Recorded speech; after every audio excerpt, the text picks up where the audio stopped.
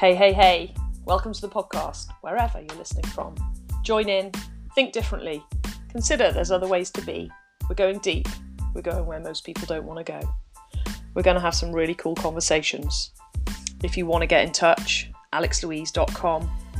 All the contact info and links are there. Jump on my Telegram group. Send us a message. Get in touch. If you want to be on the podcast, let us know. If you have something interesting to talk about, give us a shout. Enjoy the episode. We're live and we don't know what we're doing. And we're figuring it out as we go. Welcome to anyone listening to the non-visual podcast. I'm with Grant Zehetmayr from the Dawnstalkers, and also, well, you do lots of cool shit. We're going to talk about that in a bit. For those of you listening who aren't watching, we are live on YouTube. So if there's any bits you're like, what are they doing? Just jump on YouTube. You can watch us there. This is the test. So for those of you that are listening, I have massive gratitude for you following my podcasting journey. This is my second ever podcast. Grant Zehetmayr, in the way that you like to upgrade things, said, let's do it live. Let's do it in person. And I went, shit, okay. And so we're doing it live. So we are just going to check. We're just going to get onto YouTube as well and just check, because if any of you are listening live and want to put a comment in, we can't see you where we're looking, where the camera is. We need to keep an eye on our phone. So you can put stuff in the comments. So if you are listening and want to have some fun, you can do that. And you are welcome to come and subscribe to Financial Freedom with Alex Louise on YouTube. And then we are across all the podcasting platforms, Apple, Spotify, all of the ones. If you go onto anchor.com, you'll find us there as well. So Financial Freedom with Alex Louise into Google, you will find us. And if you're already listening to this, you've already found us. So if you haven't done it already, please like, subscribe, share, comment, let us know. I believe Anchor now has, you can even leave us a voice message that we can address in another podcast. So welcome. And if you're listening, not live, welcome. We're going to get straight into it. We're going to talk about community building, drug taking, families. I don't know. We'll just see where it goes. Joe Rogan, do you know what you're doing? I don't know what I'm doing. Grant doesn't know what he's doing. And I think that's really important to share, that we're just going for it. We're going for it as we go along. So let's see if we can find us live. Yes, we can. Let's just put that up. Oh, that's not going to work, is it? How are we going to do that? How are we going to see? See, this is technology literally figuring it out as we go. So for anyone listening who's looking for the part that I do, which is inspiring people to just try stuff anyway, it's like, oh, okay, how do we listen live without the feedback and see your comments? Interesting. Let's open the live chat, which is there. I think we can do this anyway. I've got the video on pause. We'll just keep an eye. We'll see. We'll see if people are watching. And we're just going to get on with it. Otherwise, those of you who are listening on the podcast, just like, oh, God, can you just get on with it? So, Grant Zehetmayr. Where do we start? Let me start by saying to everyone, I think this is really key, and it's a theme that's coming up, albeit it's only the second podcast, that it's a theme that's coming up with all my guests, which is we've known each other for a long time. Like, nearly 20 years? Yeah. I don't want to admit that I'm that old. I've known someone for 20 years as an adult. It's got to be close to 20. Yeah. So I'm 41 now. I was 26, I think, when we met in BNI networking. So it's 15 years. Let's not lose 5 years. 15 years. We've both done a lot, grown a lot, not grown in some ways. Got stuck a lot. Got stuck a lot. Amen. Who else listening has got stuck? It's like, who's not got stuck? You're in one of, I think it's important for the full context of, you're in one of my joint venture groups, so you're getting financially free with your group SSLGJ, which is crazy exciting, which is probably worth touching on for people listening who are interested in property, the journey, financial freedom, all of that. And mainly why I wanted to have you on was because of your community called the Dawnstalkers. For anyone who doesn't know what the Dawnstalkers are, well, you tell us. How do you say what it is?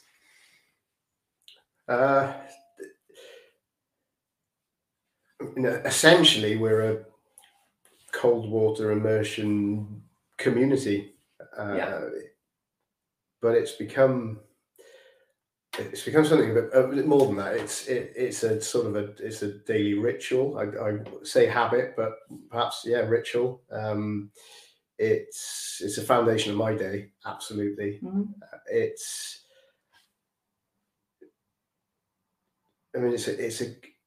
a gathering of people that we say like-minded, but well, we were even joking before the podcast about how not like-minded we were at breakfast the other day. So it's almost, there's something else, isn't there, other than like-minded around acceptance, would you say? And people are coming for different reasons. So we get in the sea every day at dawn, sunrise, depending. And that's the difference, right? I think for you, and so for anyone listening going, oh, you know, there's loads of groups doing cold water, but you guys literally, I go every Sunday, we stalk the dawn, which is why you called it Dawnstalkers, because it doesn't matter. And I think to presence it for everyone who, this sounds really obvious, but I didn't realise the swing of dawn, of how early it got in the summer and how late it gets in the winter. So, I mean, in the summer, I remember getting up at like 3:30 to meet you in Barry for the solstice, and it was like crazy early. And now, you know, it's gone before 8 again, hasn't it? But it goes right up till what, 8:30. And the difference between dawn and first light, I didn't even know that was a thing. Yeah, so middle of winter, it's 25 minutes, half hour. Summer gets to nearly an hour. Wow. I think. I post times every day, so I should really know this, but you get lost in what it is at the minute compared to... Yeah. We're in February at the moment, so... Yes, for anyone listening in the future. It's just tipped before it's 8 a.m. fucking cold! And it's crazy dark. Like, we're literally leaving... Diane and I were laughing on Sunday because we were coming and it was blowing a gale and it was raining and people were on the WhatsApp group going, oh, I don't think I'm coming. And then it was calm. So there's you never know what you're going to get. You never know what you're going to get, folks. Like, if you're looking for a journey in growth, it's massive. So how did it start? Take everyone back to the beginning. So you started on your own, right? You didn't set out to start a community in this? I got that you were creating stuff because you were doing your Pipe Dream festival. Yeah, I was trying to create a festival project. Yeah. I say trying. It was being created. Yeah. Really, we got stopped in coronavirus lockdown, fear of trying to produce an event and not being able to when hold you're legally not allowed to. Yeah. And financially, how that would look. And so, yeah, I've been working on community gathering a gang. And then the consistency of getting in the sea was a level up for Dry January. Okay. But actually the habit of going to the seafront regularly at that time of day, it actually started a couple of years before. So I had a fairly major house fire. Yeah. I remember that. And we moved into my parents' house, who fortunately lived really near Pilar Seafront. And we had a puppy at the time, who a lot of people who come to the beach know Dexter, who's a bit smaller at that point. Dexter's famous. And he was a bit of a tearaway around the house, and they'd moved into a new modern looking, clean carpets, everything cream, and we had a puppy who do stuff on the carpets. I remember coming in this very room when I first met Owen with Daisy, thinking the same thing. It's never going to work. Green carpets and dogs, and it didn't. Daisy I started walking him early. I didn't know that. Okay. And whether the house fire, whether I was using that as a way of dealing with something. Yeah, probably I didn't recognize it at the time, but that became the habit. And when we moved back into the house, the house that had the fire, it stopped. It was just that little bit further away. I mean, I can walk to the seafront, but it just seemed different. Yeah. So I took a different route, and then didn't necessarily need to walk the dog first thing in the morning anymore. So there's just the habit dropped, and then. Our friend Peter from Stall Coffee. Shout out to Peter. We've just had, in fact, we've got 3 people watching. So hey to whoever's watching as well. In fact, I don't know what the best way to get people to get in touch with us is if they want to ask a question, so that we don't have to monitor How can we do that? How can we do this, people? Thank you for being with us while we work this stuff out. So yeah, Peter go started.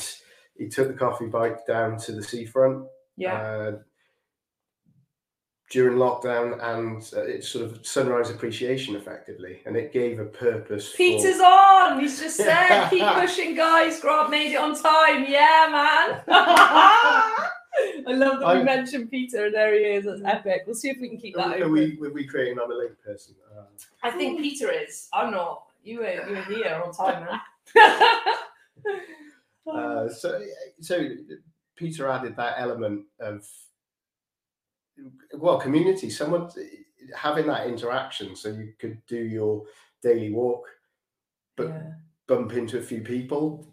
Super important, and that drew me back into the routine. For those just for those listening, if you want to look up, it's Stoll Coffee, isn't it? Stoll. Peter, put your link in the comments as well, so people can find you.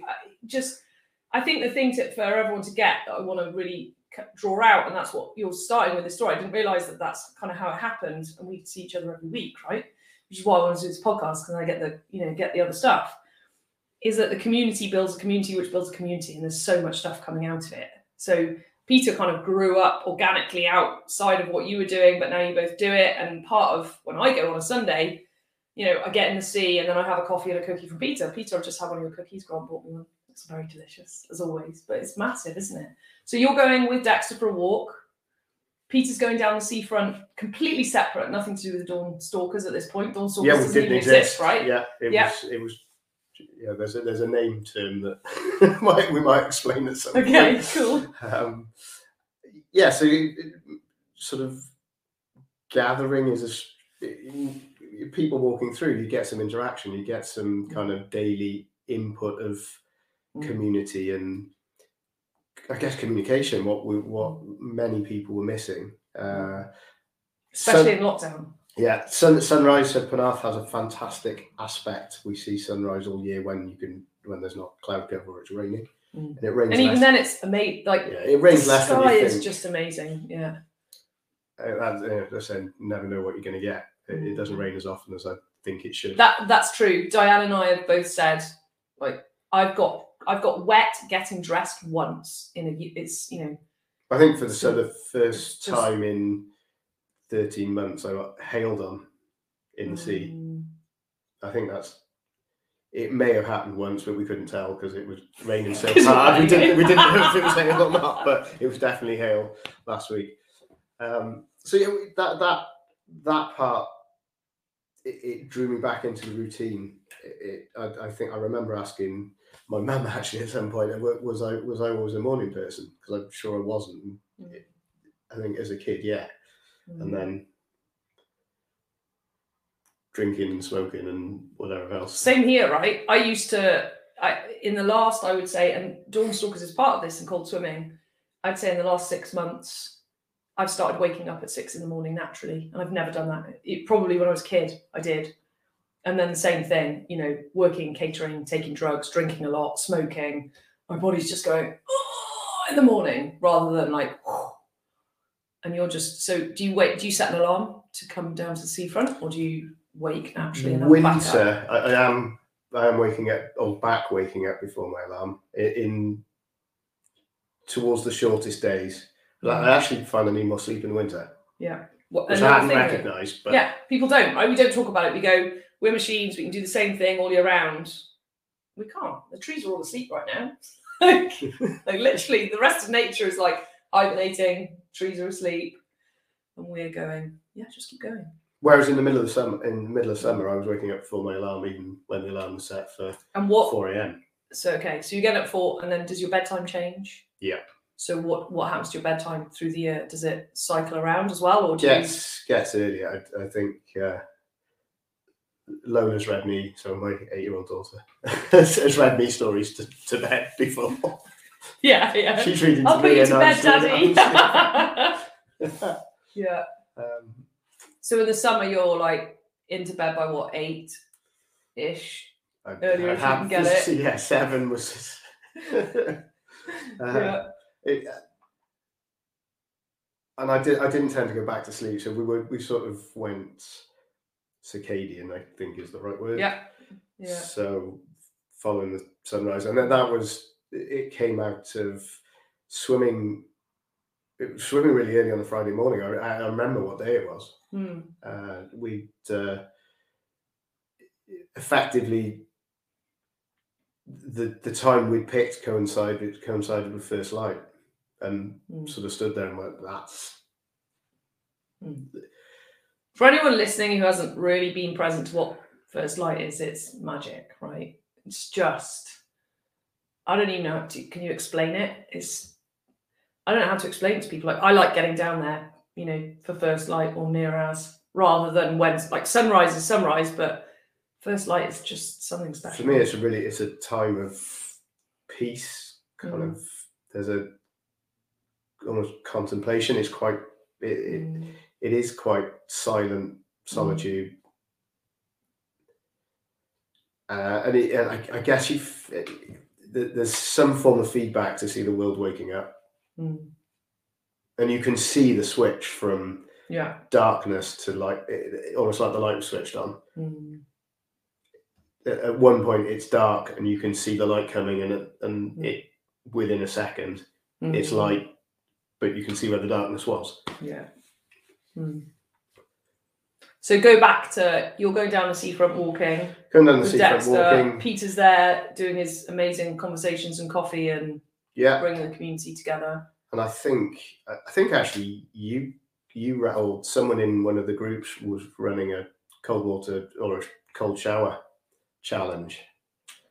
Can't remember. Could have been me. I do it now and again, but yeah. Okay. And I tried it and hated it. It sucked. Now I've done the sea cold showers are just. Well, I can. It's very different. I know I'm doing a cold shower correctly now. Yeah.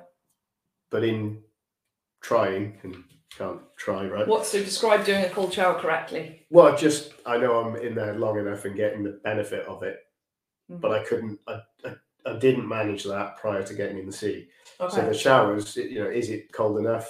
Am I in it for long enough? It's horrendous. You've only got yourself to deal with.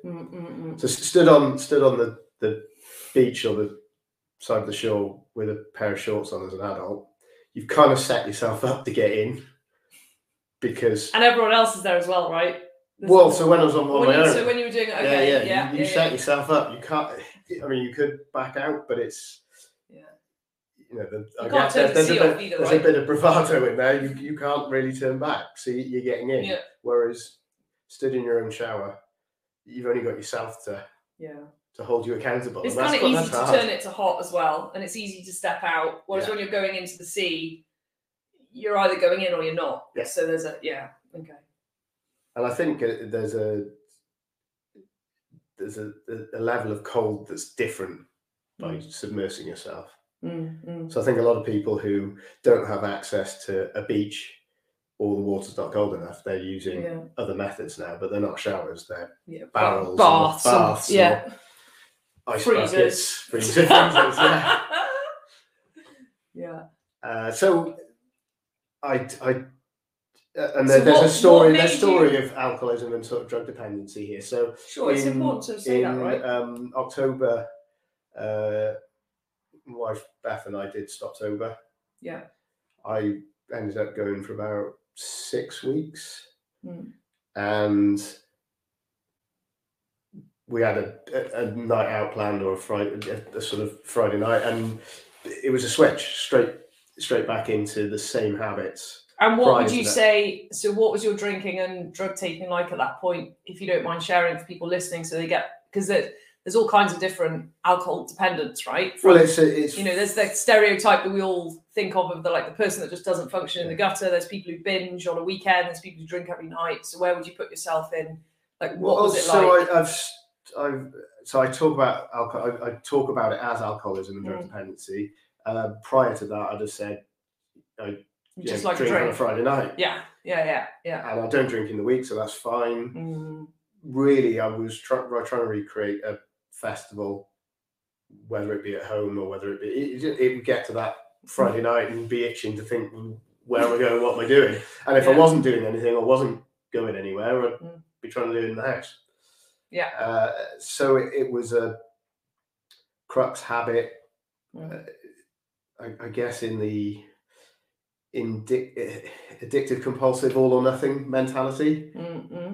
That's where I wanted to be every weekend, and I think we have a certain an amount of sort of ingrained idea of that in British culture for sure, and it might also be in cultures that have short light hours during the winter.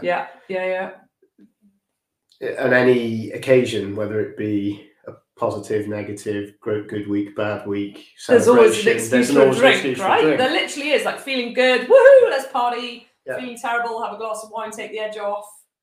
So interesting. Stoptober was an eye opener that it was possible, but also was aware that there was it's so easy to slip back into. So what did you do? You literally, after 6 weeks, you had a night out, and that was it. Back. And you just went all out again. Yeah. So we talked about doing dry January, and I felt leveling it up was, or adding something that seemed positive, but also had to be, for me, needed to feel extreme or at odds with itself. And I'd seen someone getting in the sea very at the seafront. Mindfully, quite early in the morning. Certainly used it for solitude. We have had conversations about it. So what's been created at the seafront hasn't been for everyone. Well, it's an irony, right? So what we talk about is first light and solitude, and then actually what's happened in the building of it, and then so we can get into that later as well, about the dilemma of a community and when it becomes not what you set out, but actually it's something more, and it's huge, isn't it? So did you gate crash this person's? I chatted. Actually, I had so she ran through. Past Peter, us standing around chatting, having coffee, and she had a set of wetsuit boots on. But I thought that we were having a barefoot running conversation, and Peter was talking about the sort of barefoot sole shoes and the sort of grounding and feeling of the floor. And I thought they were a set of barefoot running shoes. So I asked about them. She said, no, the wetsuit boots I'm going on the sea. So in December, I went in for the first time. And on your own with someone? On my own. I didn't really. So, I mean, cold water dipping, swimming is advised. It's advisable to do it with a partner, simply. And I was a fairly rubbish fair weather surfer as a kid, so I'd been in the sea. I didn't think there was anything particularly dangerous about getting in at Penarth, apart from not many people did it. But mostly, I assume, because of water quality. Well, water quality, there's no waves, so there's no surfers. It's a stony beach, so there's no sand. So, and that's the perceived water quality as well, I have to say, because I now, having been in fairly consistently every day for quite a long time. How long is it now? We're over a year now. So a couple of times in December, I think. So for dry January, I said I was going to get in 5 days out of 7. It's sort of part of the challenge. So this was a year and a bit ago. Yeah. And did you do it? I dropped 3 days. So it's out of the whole of the month. Yeah, I call it the crack at dawn because it's. Well, we joke, right? That it's like a drug. Like a drug, you get all of the high, don't you? Yeah. But, it's so very. It is addictive. It's positive endorphins, but perhaps a total replacement for some of the things I was doing prior to that. Well, and for those listening who haven't tried it, it's like the way I describe it is you get the pain first and then you get the high afterwards.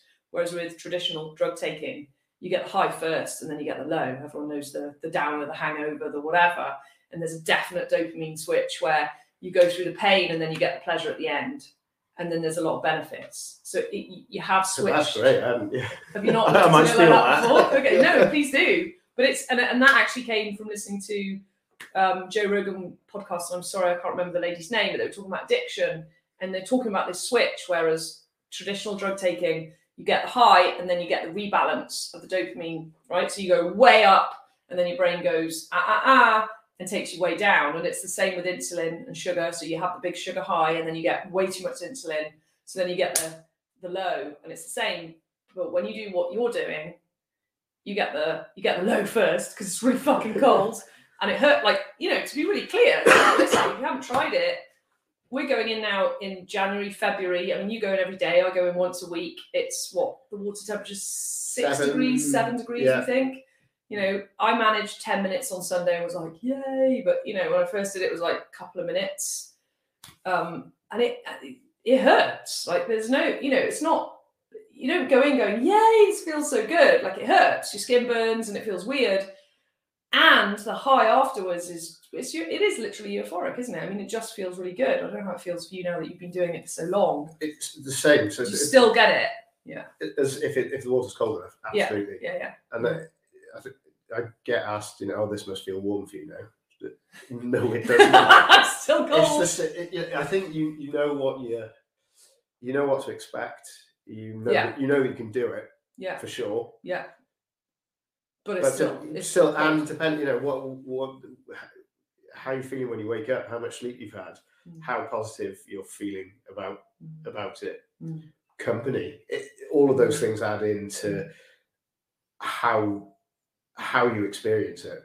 And for sure, if I've not had enough sleep, not feeling great, it brings you into your body, right? Much harder to get in. It's simple, or I'm in for less time, or whatever. Or don't want to go at all. But that one of the things that's really the community element has added in is I've created a platform to almost feel I have to get in. So that it's bigger than you now, right? Yeah, so it was before. It was like you, and if you didn't show up, no one would know. Whereas now it's like if you actually stop going, I think Dawnstalkers it's become that bigger thing, hasn't it? I mean, there'd be a whole missing element, but there's. And we'll get onto it. There's Lena and there's James and there's Peter and there's Seaweed Sally, as we call. It's like all of that. Yeah, becomes bigger. So now you it's a bit like me and my clients. It's like I have to show up for you guys now. I can't just go, I'm going to go do something else. It's like we can't, right? Yeah, and you can't all show up the same every day. So when I in January going in. Nearly the whole of the month, there were some days where I was only getting in because it was sort of a challenge I'd set myself, and I was committed to it, and I was working on doing what I said I was going to do. In some of the coaching platforms that we've been working in, really actually focusing on if you say you're going to do something, getting it done, and I'm If my wife's watching this, she'll probably mention how the garage is still not tidy. So sure, and our intimate partners are always the ones that see all of us, don't they? They don't. Yeah. They get the worst. They probably get more of the worst of us and less of the best of us, and they get to deal with all of it. They see everything, don't they? The people that we live with get the. I want to say they get the rougher ride in a way. Like they pick us up and put us back together in some ways, and it's not that there's an expectation to do that. And they're always the best mirror, is that? Yes, it's a good way of saying it. It's like they're the ones to go, what about this? So and it's everything, isn't it? That yes, there's all stuff. Look at the stuff that's going on with Joe Rogan now. He's said some stuff that being flung back in his face, and it's like. Well, I would love to see anyone who, someone goes and delves around in their past. Imagine if all the conversations we'd all ever had were recorded and then clipped together and sent out there. I don't think there's a person out there who wouldn't have shit that they haven't done, stuff that they wish they hadn't said, things that they regretted, dumb shit they did. Yeah, funny you should say that. I downloaded the Dawnstalkers WhatsApp group. So I have it in hard copy. I did wonder about printing it at some point. It's all recorded, babies. Yeah, right. It's So having the first time I got in with someone else, I realised that was the key to staying in longer. So you started going in. So the first time you went in on your own, just so that people listening who have never done this are like, I think the first thing that we really have to say responsibly is please don't go in on your own, really, because if you're not used to it and it's winter and it's really freaking cold and there's no one around, you don't know how your body's going to react. I mean, I've had a friend who she's done a lot of cold water swimming, and luckily she was with her husband, Ruth, you know, from, you know, she had a really bad reaction. You know, she was in A&E. She was that worried about the reaction. And I know I think in November I stayed in for about 20 minutes and I was wiped out the next day, and I, you know, really struggled to get warm. And I've been doing it since May last year. So I think it's really important for people to... recently of someone who's an experienced ice swimmer. So that's under 5 degrees. Yeah. And they had basically after drop. Yeah. Where you get colder, for those that don't know, you get colder afterwards. So the number of people I see on a Sunday, and they're like, oh, wow, it's my first time and I feel great. And I'm like, get dressed as quick as you can. Because people don't realise that it's not just in the sea, is it? It's afterwards. And they're getting colder. So what would you, so if someone listening who's never done it before, this is my opinion, I think they need to do it with someone else, even if that person is not in the sea, like just holding their coat, make sure they get warm. I'd go find a group. And that, you know, really, and that's something, so, you know, there's days where I get carried in, and there's other days where I know I'm carrying people in. And it's, you know, so it's a contribution and feedback loop. You're supporting a person on one day, and they'll be supporting you. And it, you know, it may not be really obvious, but you know, for sure, I've sat there on days and gone, don't want to do that. And I said, at the moment, I've had a couple of days recently where I thought, I don't want to get out of bed, and then I think, like coffee, it would be quite nice to have a chat. And I'm out.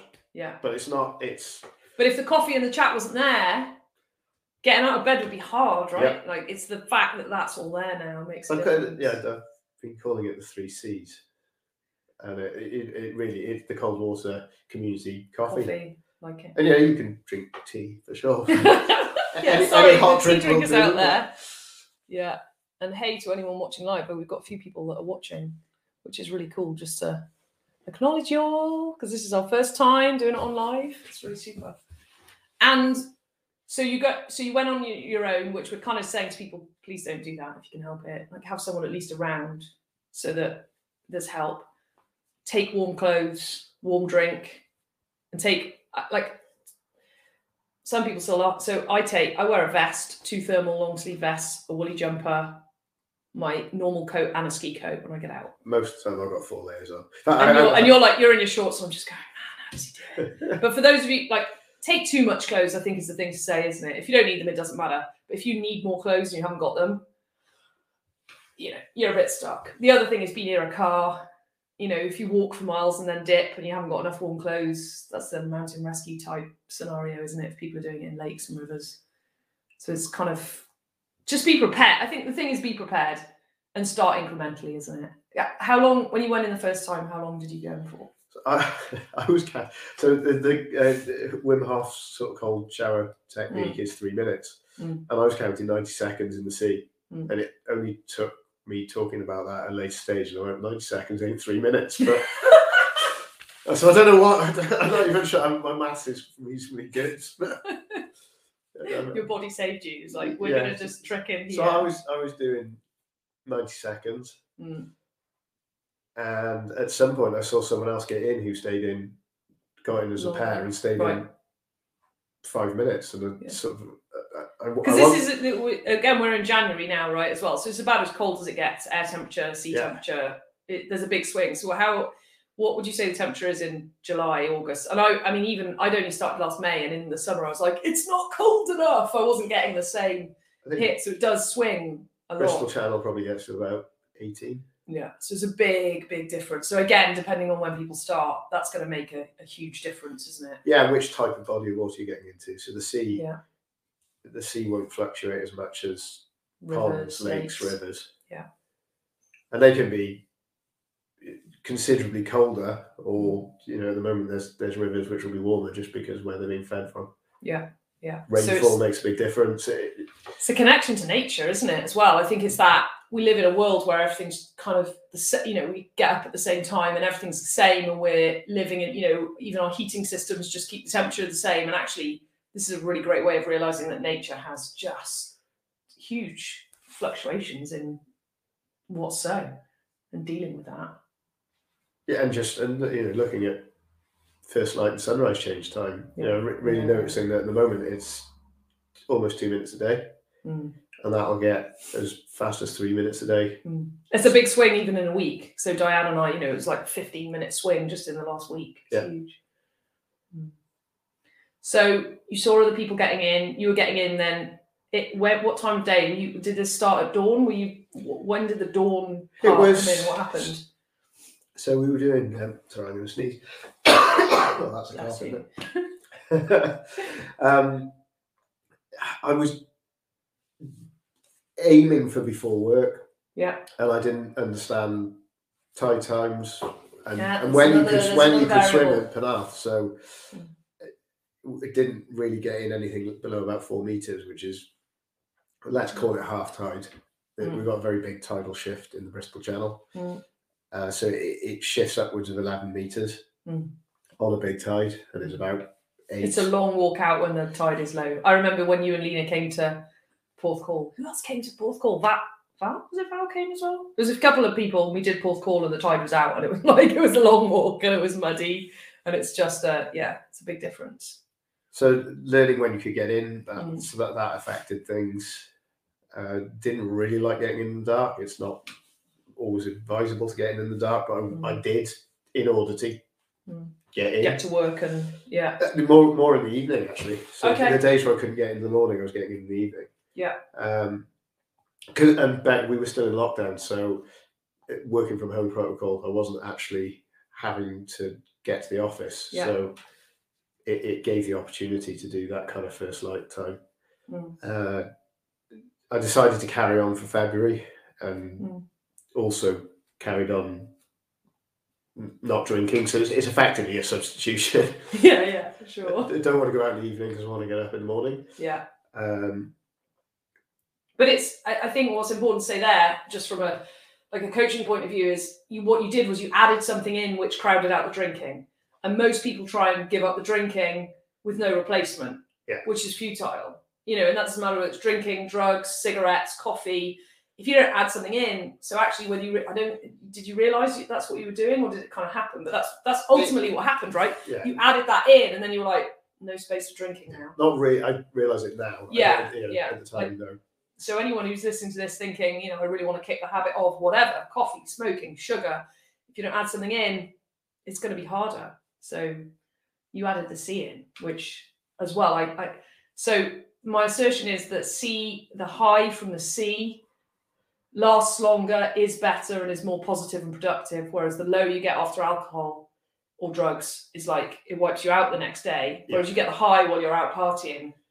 But for me, the day I get in the C, I have a rocking day all day on a Sunday, regardless of what's going on. Yeah, you started the day with that. Yeah. Which is, it's... Yeah. And I want to get to bed. It's the same thing. I want to get to bed so I can get up. It's kind of frowned upon to have a beer at breakfast. That's true. Except because you can get in the sea except at festivals, but that's a different. I'm not sure that's a life in the past yet, but sure. It's still that's still a work in progress. Well, one thing at a time, right? Yeah. But when was the last time you actually had a drink, or did any drugs, if you don't mind sharing? Well, my most recent hangover was January the 1st, 2021. So a year ago. Yeah. So it's it's massive. So there's an argument to say if you went and had a night out or did, it's like. But again, in my mentality, it's that sort of all or nothing mindset almost. If I go out, one, I know, or if it occurs to me like I'll literally step off a cliff. Yeah. 2, it'll feel like going back to day one again. Okay, that's interesting. Yeah. And I guess what I'd like to get to is be able to go to a festival, go out once in a while, and then step back into sobriety, or And I don't know where the balance is. I'm still stuck with that. Lockdown really helped because there were less things to do. So. There's no parties. Yeah, right. And I for sure I fell into a similar trap as a lot of people, that because there wasn't a weekend, because there was less structure, that I drank more in the beginning of lockdown. Okay, yeah, that happened to a lot of people. Yeah. To be continued then around that and see. That's still. And what about going to a festival and not partaking in any of the substances, including alcohol, right? Any of it, or do you just think if you go in? There's that to be confirmed.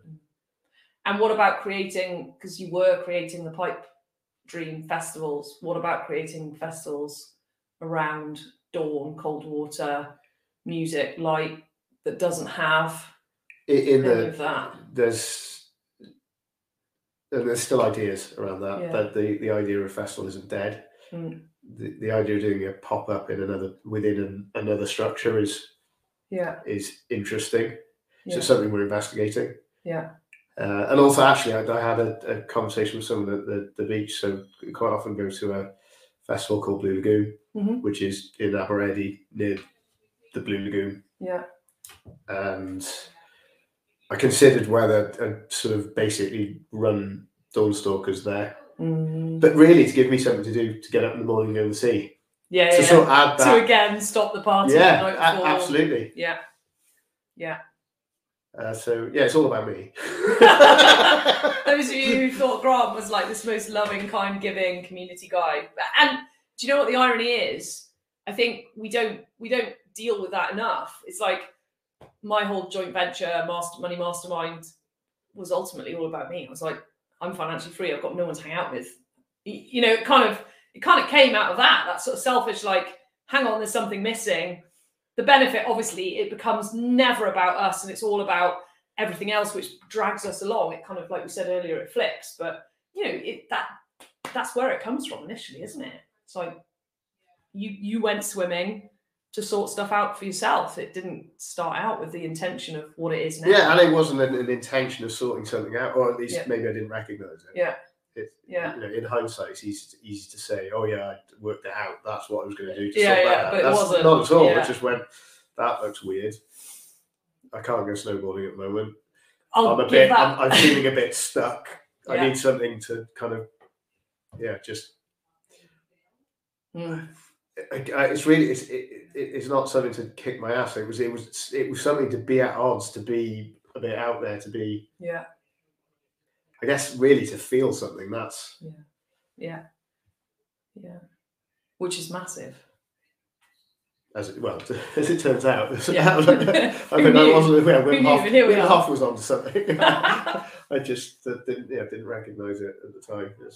So when did it switch? So January, you did last January, so a year ago, you did every day except 3. Yeah. Then what happened? And when did... So February carried on. Yeah. I dropped 2 days. And what time were you going in the sea, or was it all over the place? At that mostly mornings. Okay. And then it was getting lighter, so as getting back into a routine of going to the office, schools open. So, but because it was moving lighter, I was able to get in most mornings, and I was starting to get an idea that I could get in at lower tides. Yeah. And talking to people, I went and asked people. So I'd sort of, the wild swimming community is much larger than it all was much larger then than perhaps you realised, and until you start when you start looking, you're like, oh my god, it's a bit like when I became a parent, and I was like, oh my god, there's all these groups of mums and people that do stuff that you don't even realise exists until you actually do it, and then you're like, oh shit, there's loads of other people that are So I talked to people, and I wanted anyone who's getting in the sea, and there weren't that many, but more than you thought. More than I thought. I wanted to speak to them, interact, find things out. So I got a lot of help and information. And again, I was consistent. So I was there every day. I don't think we can over stress that enough for the what it takes to build something that's showing up consistently, even though at that point you didn't realise it was going to be what it is now. But that for yourself, like showing up every day and speaking to people and dealing with it, I think all of us in different ways give up too soon. I know I certainly used to in the past. I mean, the business I've got now is the longest business I've had outside of my property portfolio. You know, I've had a catering company, I've run a pub, I've done this, I've done that, but it was like 1 or 2 years and out. And if I'd have stayed, there's something that happens in that consistency that I don't think we can stress enough, that people give up too soon. I mean, even if you look at you guys' property journey, like you guys have stayed in. We started working together in 2017. But we made ourselves accountable. Yeah. So okay. the structure was in place to keep it accountable. Keep going. No, and that was under your coaching platform. Mm. You know, and I guess doing it as a group, making it a team game. Yeah. So you showed up for each other, and we had plenty of days when. Well, didn't want to show up. Whether it be late, not actually turning up, or being there and not wanting to be there, or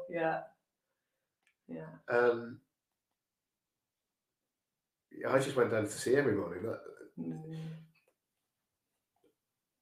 I see it as addiction. You know, it is addiction almost. Yeah. And I had no idea that.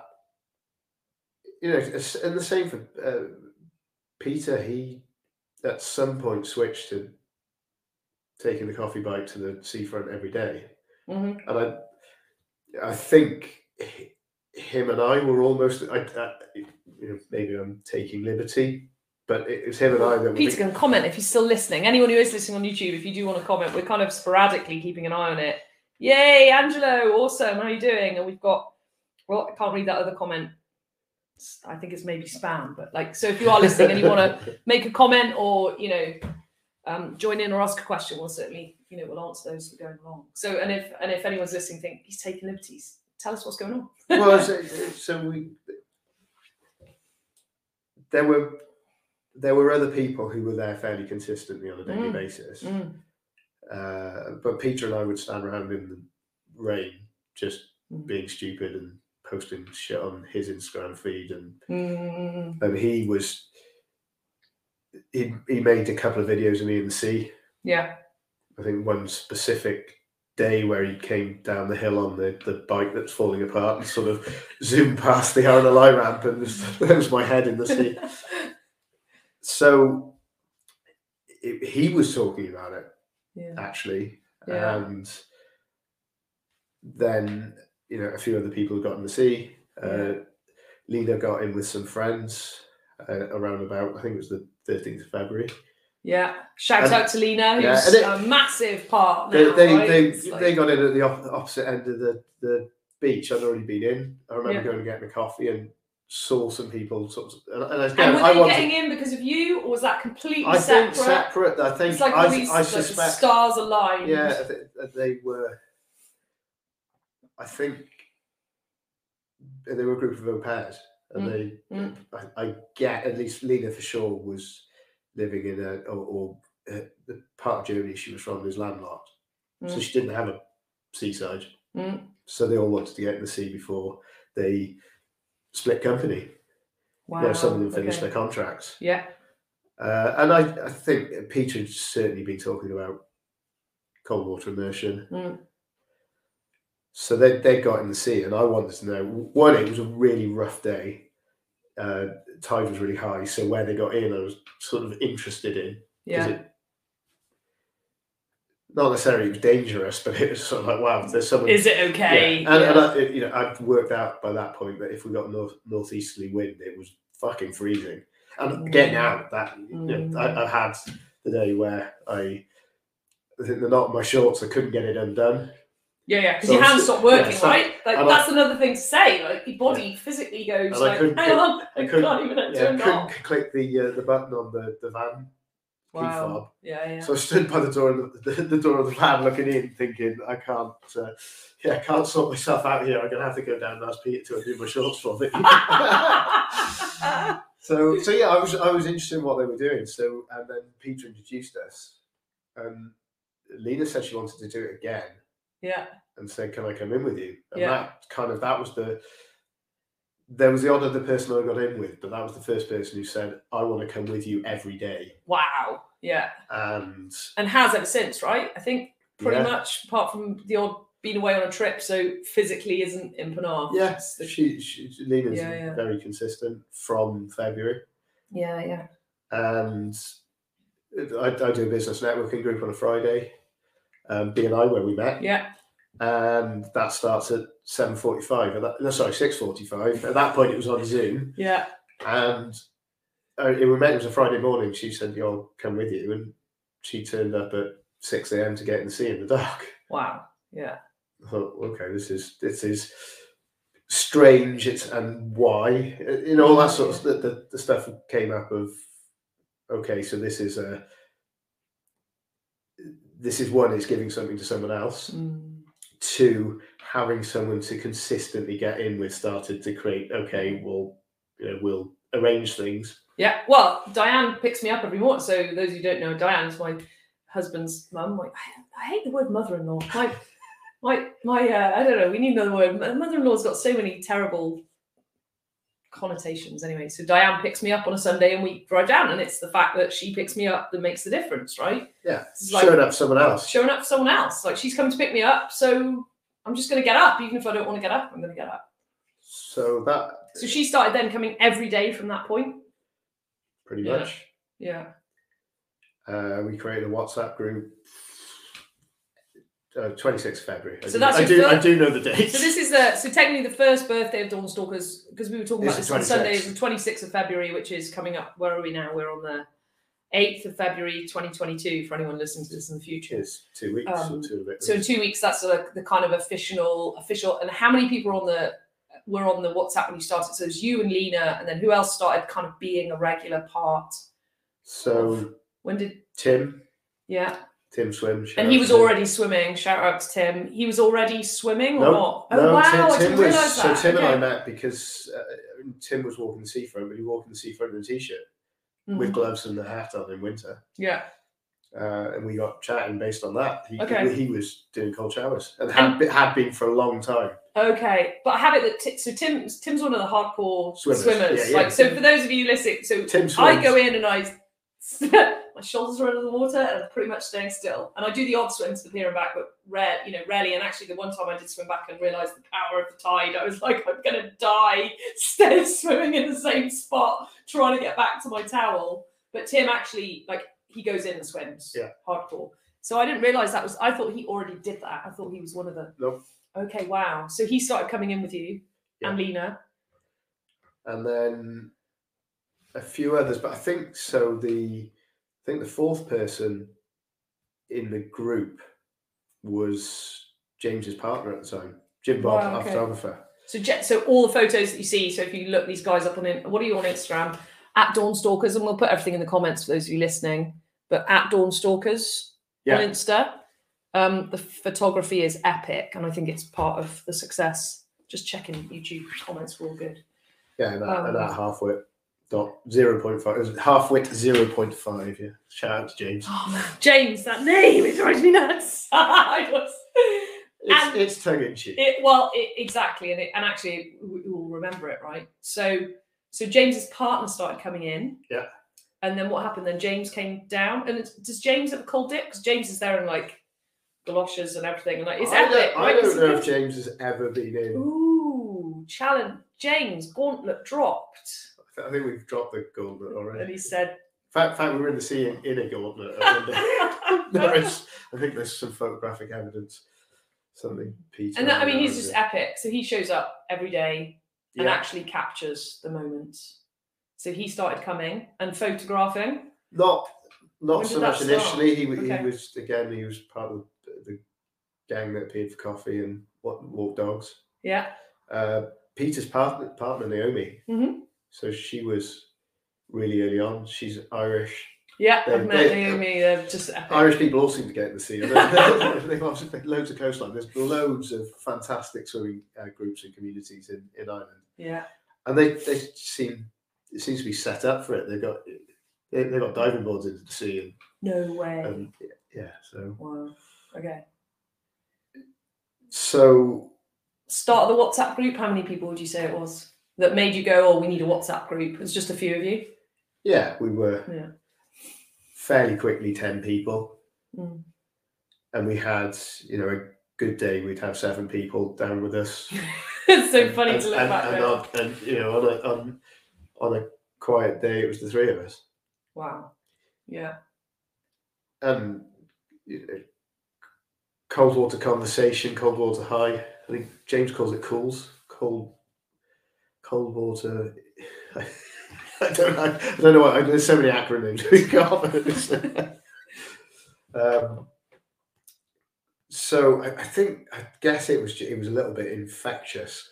Yeah. Because we'd stand around being stupid, effectively having fun. But it kind of reminds me of, you know, when people are in a pub or in a club and they're just dicking around and having fun because of alcohol.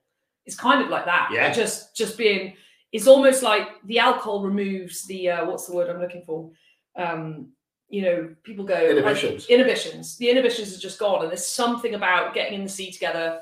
You know, in swimming costumes. Some people come in wetsuits, whatever. But like the point is, people come in whatever they want, and the inhibitions are kind of gone. There's something magic about that, and no alcohol is involved. Yeah, it's a real leveler. It's as hard, or pretty much is as hard for everyone to get in and out of the sea when it's cold. So there's no hierarchy. Yeah. So all of the kind of social stuff is just removed. Yeah. And actually, no one's in uniform. No one's dressed, right?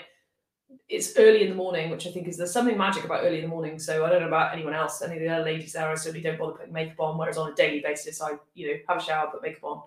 Down at the seafront, I don't. I'm not really bothered about what I'm wearing. Whereas I might spend a bit more. I don't wear smart clothes, but I chuck on tracksuit. But like, it's the only time I wear tracksuit bottoms is at the gym or down at the seafront. There's something free. And I wonder this is if we had a sunset at Pilaf, would we have? I think you'd have been drawn to do sunset because there is.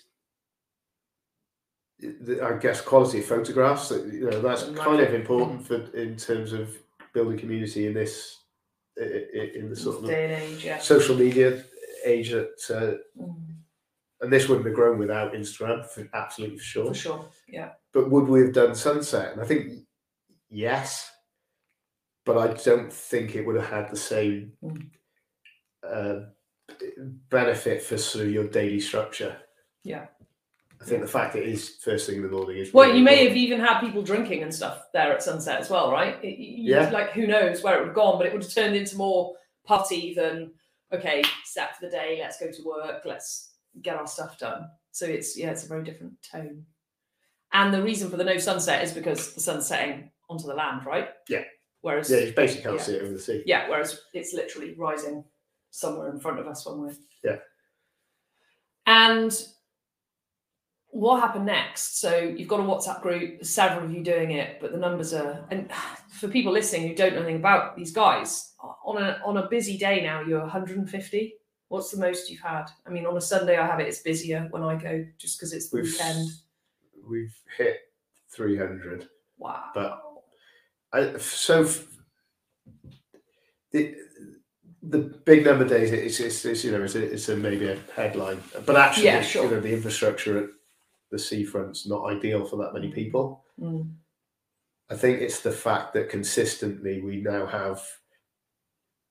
I don't think there's a day where we have less than 30 people. Wow. And that's every day. And that's at dawn, and that's in the winter when it's raining, when it's cold. And there was certainly a point in May last year where Lena and I recognised that we didn't need to be there. That it would happen would be anyway. People at the beach, no matter what. And they weren't waiting for you to go in anymore. It was like people would come, get in. Yeah. And it meant that you could tell people or invite them or call them out to show up, knowing that they'd get the same experience. And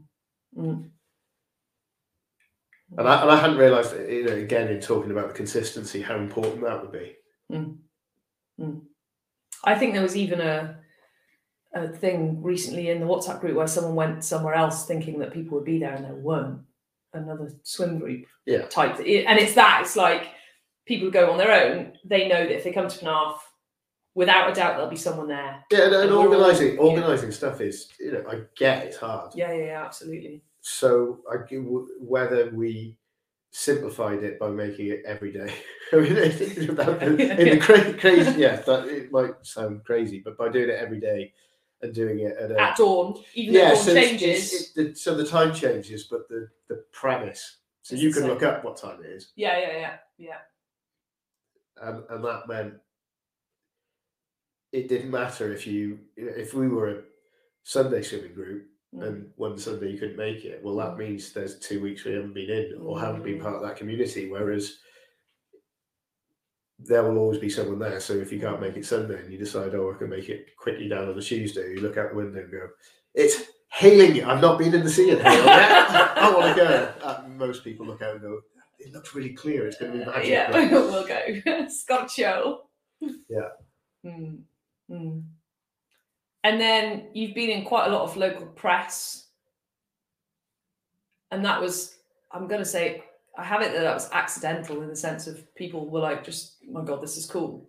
And you've got a whole word of mouth thing happening where you've got some beautiful Instagram pictures. And I also, it's interesting with social media because it's like, yes, social media for sure. Like people go on Instagram and it goes epic.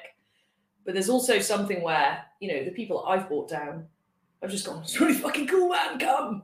There's no, oh, look at the Instagram pictures, it's magic. It's like, this is a really cool thing to do. It feels amazing, come. So we'll never know, right? Because Instagram's here and it's what it is. And I suspect there's a lot in the word of mouth and people hearing about it.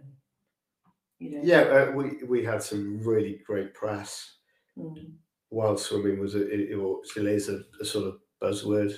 In lockdown and yeah, you see people in most there's loads of adverts now where you can see they've got a cutscene of someone swimming in a dry run possibly. There's a whole other game. Yeah, so was it latest little advert? There's yeah. So it's part of the kind of outdoors and sales pitch for UK holiday making, I think, or that kind of adventure lifestyle. Yeah, right. And I think it's important to, everyone goes about how terrible COVID was, but actually, that because we work together a lot, but I'm all for the John DeMartini world of everything's balanced. So however terrible it is, it's just as amazing. And if we look, the perfect storm of COVID, no one's allowed out, which all occurs as terrible, but look at the number of people who have gone, well, I'm going to get in the sea, I'm going to go swimming, I'm going to get outdoors, I'm going to deal with my health, I'm going to stop drinking. And yes, there's a lot of people in COVID who drank more. And even in the drinking more, I suspect there was lots of people who drank a lot more and went, shit, this doesn't work. I need to not do this. And then, swam the other way. Well, it takes to go one way to go the other. Yeah. Quite often. Yeah, absolutely. So, what a massive benefit. And, we're coming out of lockdown now and yes, we don't know where it's going to end, but, we're coming out of the other end. But you guys are still here making a difference. So even though people are, quote unquote, going back to normal, there's a level to which, it's making a big difference to people's lives. Yeah, and we had some people come along who enjoyed it or were already keyed into the idea of it, who had connections to the press, talked about it. Whether I still there's a sort of the bit of was it out of kindness? I don't see that we were doing anything particularly different. Well, maybe not. I think I get quite stuck with an acknowledgement. So it's looking at, and we are. So I think we're probably one of the most diverse swimming groups that I know of. So in terms of our demographic, we've had kids. So kids with their parents. We've had a swimmer who swam for Cardiff, who was being chaperoned down to the beach, coming in with us, through to think 78 is the oldest that we know of. That we know of, yeah. So and men and women as well. It's that whole, there's not, because a lot of swim groups can tend to be gender, and a specific interest. Whereas again, this is like, if you want to swim, you swim. A lot of us don't swim. There's kind of no, although it's niche because you go at dawn and you get in the cold water, that's where the niching ends as well. There's no kind of like you must swim, or there's no barrier to entry if someone can get you in the sea. I mean, we've even had someone in a wheelchair have helped to get in. There's no barrier. There's literally, it's like if we can get you in the water, it's going to happen. And we're willing to investigate what we can put in place to help support people. And people message the page and say, "Well, what do I do?" And I say, "Just show up." And, I mean it in both ways. Yes, you have to come, and two, you've got to show up and get in. Yeah. And it's a balance. What I find is a balance. Is I quite like the sort of pirate adage kind of the. So I will call people to action. Yeah. Particularly over social media, but then when you actually show up, it's a whole different. Pass you over to someone nice. Lena will take care of you. But that's the magic, right, of community. When you build it, I don't want to say right, because there's no right or wrong way to do anything, but when you build it in a way that's really workable and you let team happen, and you've got James there doing photos, and you've got Lena there who's just unbelievable with bringing, I'd say, like just being with new people and helping them breathe and giving them confidence. I mean, I've been going in for months, and I went in with Lena probably the end of last year, and I just wasn't feeling it. The week before, it must have been November, the week before, I'd stayed in too long, I'd got too cold. It was a bit, I'd kind of got scared, more scared than my first time. I was like, I don't want to feel like that again, because that really sucked. And I was actually, there's a level to which I was scared of dying, like it's really the drama in me was, I was scared of dying. It's like, it wasn't like that, but it was like, I really got the power of the sea, the cold, if I was irresponsible and stayed in too long. And I was just kind of like, I don't want to feel like that again, man, and Lena was not feeling great that day either. And we happened to meet as we were walking down, and it was when we were off the groin, or shit pipe, as it's lovingly known in the community. We were going off that end. It's a concrete outflow pipe. It is a concrete outflow pipe. It's a great facility though, because you can get over over the mud, right? It's amazing. At low tide. Yeah, you walk out on low tide, and Lena. So basically, we have a pier to get into the sea when it's too low tide to walk through the mud. Yeah, it's epic. And Lena and I, literally, neither of us were really feeling it that day. And it goes back to what you were saying earlier. I was just like, I'm not feeling it. And I have a thing that I go down there anyway, and then I choose whether I go in the sea or not. And I've never gone down there and not got in the sea. But the way I trick myself into getting down to the sea is like, come on, body, you don't have to go in the sea if you don't want to. Well, let's just get to the seafront. Like, that's my game in the morning. Just get to the seafront, and then we'll see. And Lena was there. And I said I didn't really want to go, and she was tired and she wasn't really feeling. And we were like, we'll just go in together. And we stayed on the groin. We lit, and it was really low tide, so we literally had to crouch on the groin to sort of be in the water. And everyone else was kind of a bit further over. And we did 5 minutes, and we got out. And it was just, that was it. Then I was back in the game. Every Sunday then I was happy. I was like, good to go, happy. And then actually now, this Sunday just gone, I did 10 minutes in. Probably it's getting warmer air temperature wise, isn't it? It's not been as cold, but it's still pretty cold. The sea's colder. The sea's colder. Yeah. So there's just something magic about that, and the magic of going to see Peter for a coffee and a cookie afterwards, of like that. I don't know. It's almost a reward for going in, but it's that. It's not just that. And now you've got Inda doing yoga. Shout out to Inda, who's now on a Sunday doing yoga. It's like it's becoming just this. Well, I joked with you the other week, not really joking about it. It's like my church. I go on a Sunday morning and, all of that. It's becoming that. And that's what community does when it's I've been a constant morning communion. It's like a pilgrimage. Literally, right? To the sea. But it works. And I think we are, on a deeper level, we're all missing that. The church kind of structures are not as workable for a lot of us. I love what the church does, and I can't reconcile myself with the God, although I love the stories of the Bible and the parables and the commandments and everything, all that works. It's like there's a level to which if I go to church, I'm not authentic. There's a bit where I'm just like, no, this like praying to a God in that way doesn't work, albeit I believe, we're all connected and universal and the world's amazing. And what people like you are doing is building, it's almost like, it sounds big, and I think it is this big. It's like replacement for the church. For me, it's like, where else do we go to get that? So if you go to a church, you get community, you get support, you get people showing up however they're feeling every week. Where do you get that if you don't go to church these days? Yeah, maybe we need a choir. I think you do need a choir. Singing. A sunrise choir. Someone's going to watch this now. They're going to get some hate for that. Well, maybe that's a good point to talk about that. Like, what are there are the downsides, and Penarth is a residential area, and there's a level to which, as you've seen, communities grow, and then you get the downsides of the communities, right? So you've had some, I don't know what you'd even call it, kind of feedback about, unworkability because of noise and numbers of people, because it is early. Parking. Safety. Yeah. And what I love about you guys is that you've carried on going anyway. And again, it's where a lot of people would have stopped. Just gone, oh, it's too fucking hard.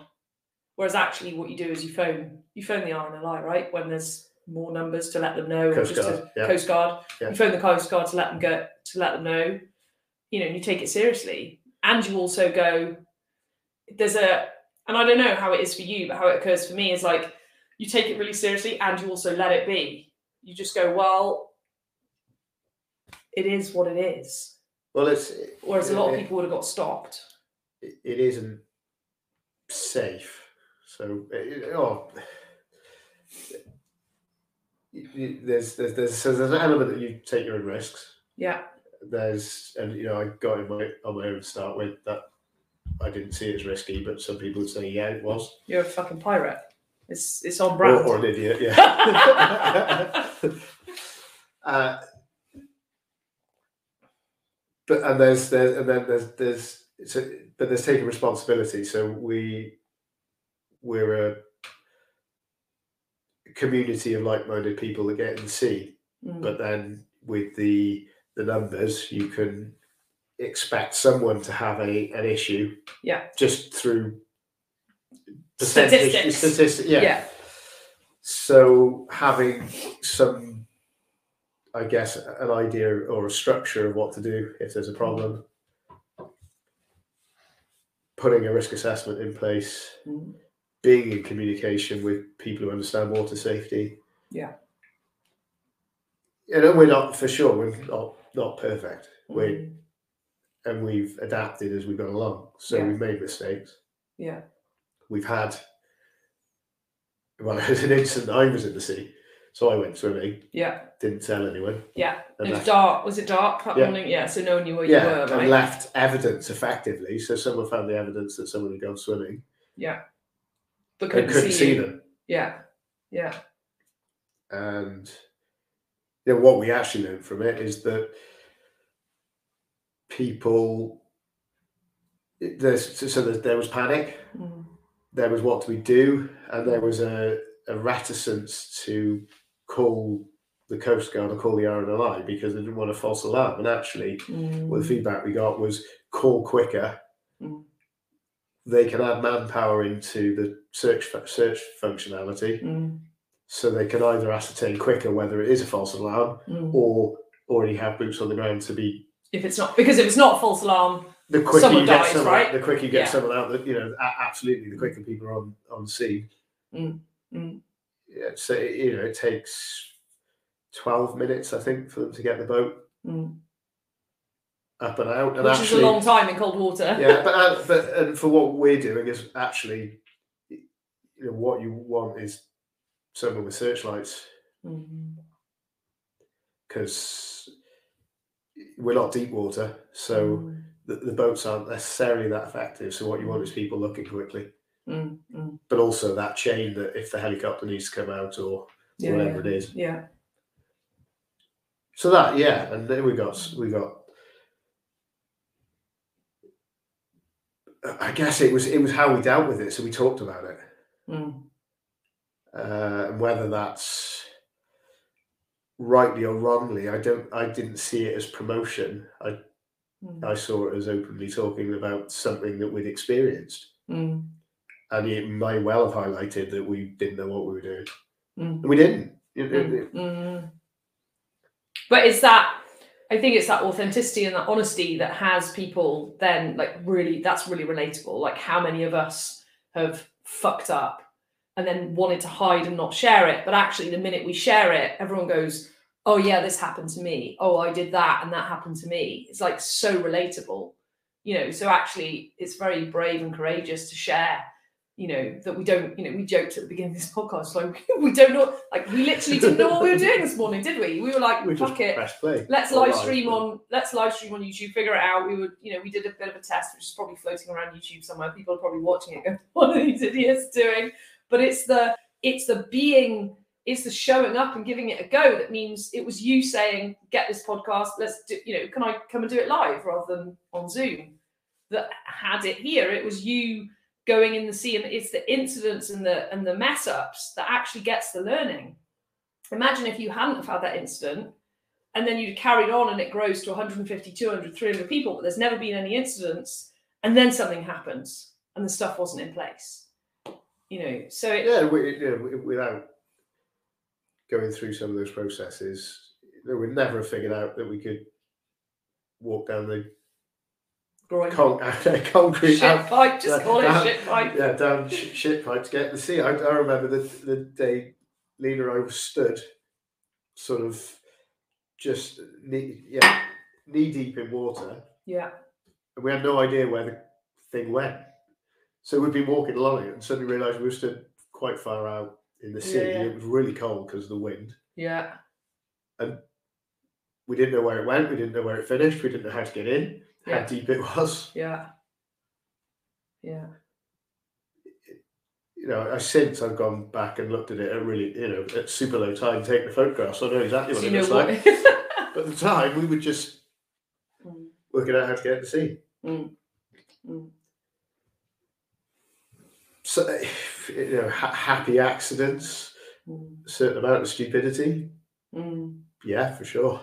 Sure. And, I think in a world where, we're in this kind of, I don't think we're as bad as the US, but litigation and someone's to blame and it's someone's fault. I think it's very brave to build a community where you are dealing with cold water swimming and the potential for death, to be, straight about it, and the potential for injury and the potential for cock-ups. And it's in the doing of that actually how many people, and I don't think I think I've said this to you before, you'll never know the impact that you've had on people's lives and what you've changed. You'll get some feedback for sure, and people will tell you it's amazing, and I can sit here and share my experience of like how it's literally changed my life and given me something, having a 3-year-old and a 1-year-old, and how Sunday mornings gets me through the week, because it's like the 2 hours I have in a week where I'm not accountable to clients or my children. No one needs anything from me. I'm not looking after anyone else except myself. And how many people are out there like that, and then I've invited other people and so have other people. And it's just, it ripples out and out and out. It's like, how do I stay sane? Come and see every week. If I was at, in the summer, I'm kind of like Diane pointed out on Sunday, she was like, it's getting earlier. We'll be able to go in the week again soon, because we can't go in the week at the moment. Because it's too, I'm like, oh man, so I can go twice a week. It's that whole, you'll never understand that ripple out and that impact. But it's like also what it's taught me personally, and I'm sure it has for other people, is like personal responsibility. And I'm the first person to be like, I'm responsible.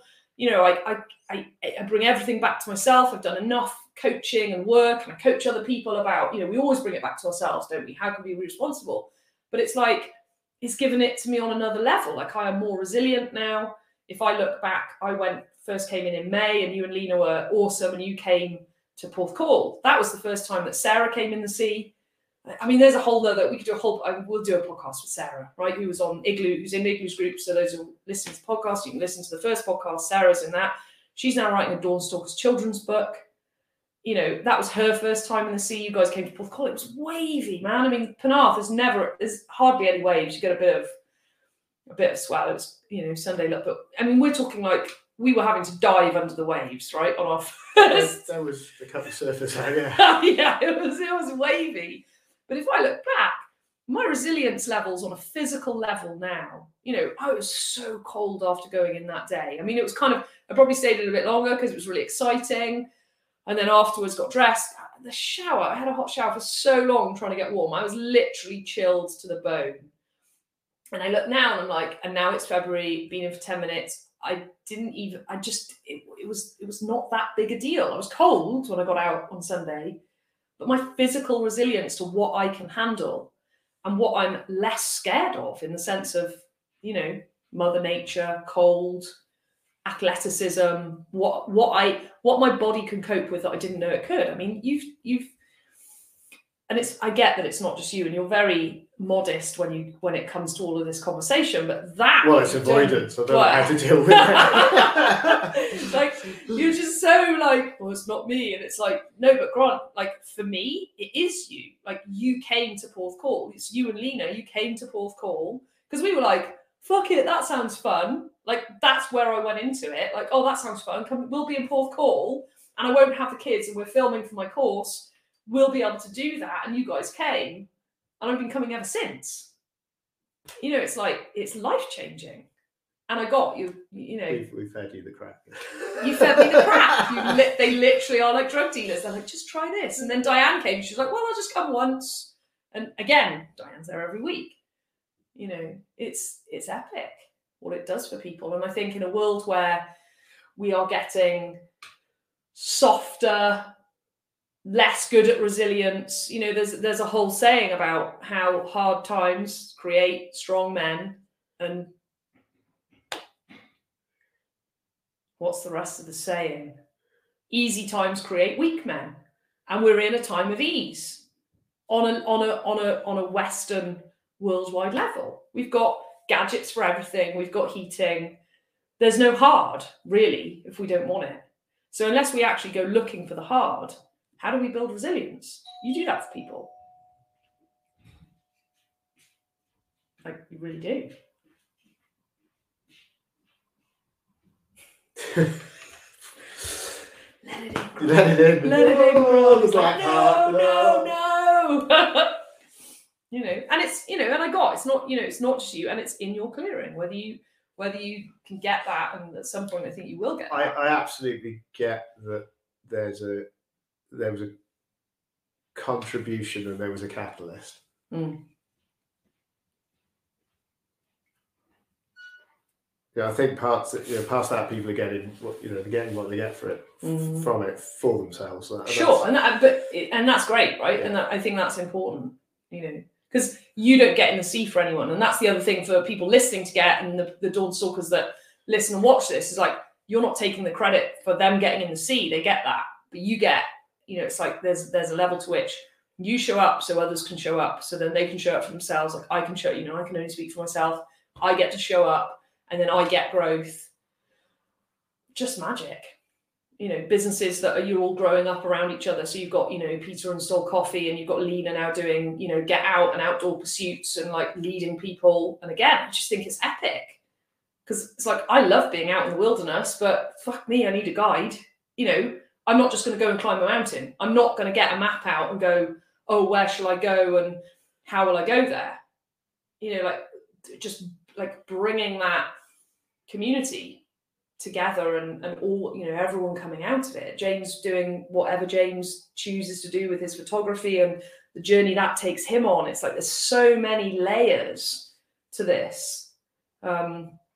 Frankie, if we can get her to do a, you know, signing and whatever, wherever that goes, it's massive. And again, everyone can choose what they do, and that's all on them. Yeah, the ripple effect it is a great analogy. That you know, it's or chucking a pebble in a pond and seeing where the ripples go. And on that, where do you think it is going? So there's a. And what does it take to manage it? So what does it take to, like, so rather than, before we go into the future, what does it take in the background now to actually create this and have it happen? Because I know a little bit about it, but, you know, just for people listening, so they really get that this doesn't just, it's not, yes, it sounds happy accident. We can go, well, you just show up every day and other people show up and it's magic and other people are doing their thing. But actually, there's a lot more than that in the background as well. To really keep this, to turn this into something that's sustainable, I think is, you know, so it doesn't just fizzle out. So there's a certain amount of social media upkeep, and we post daily about what time where. Not that it changes that much, but it has weather information, times, what the tide's doing.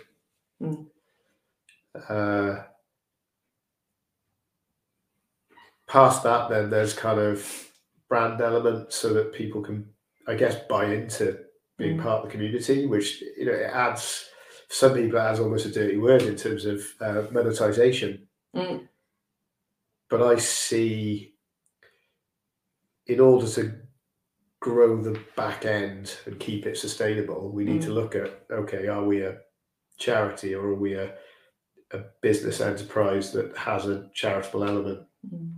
Because the getting in the sea part is free, and the community element at the seafront is that's doing that every day. We're doing it for ourselves. That's so beyond that. It is, you know, we're growing effectively a lifestyle brand. Looking at whether there's opportunities for community hub, health and well-being, biohacking. What can we add in terms of value to what's already there? Because there's sort of a formula that's, again, happened organically, happy accident, that people want to be a part of, and also people may want to take to different location. And I don't know. There's we're trying things out. We're testing the water. Yeah, and there's the daily upkeep.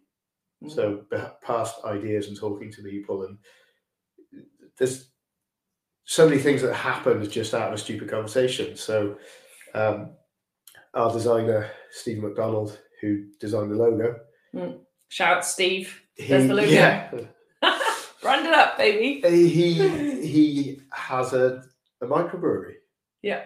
And we at some point said, again, just go out to sea. Wouldn't it be great if we did a non-alcoholic beer IPA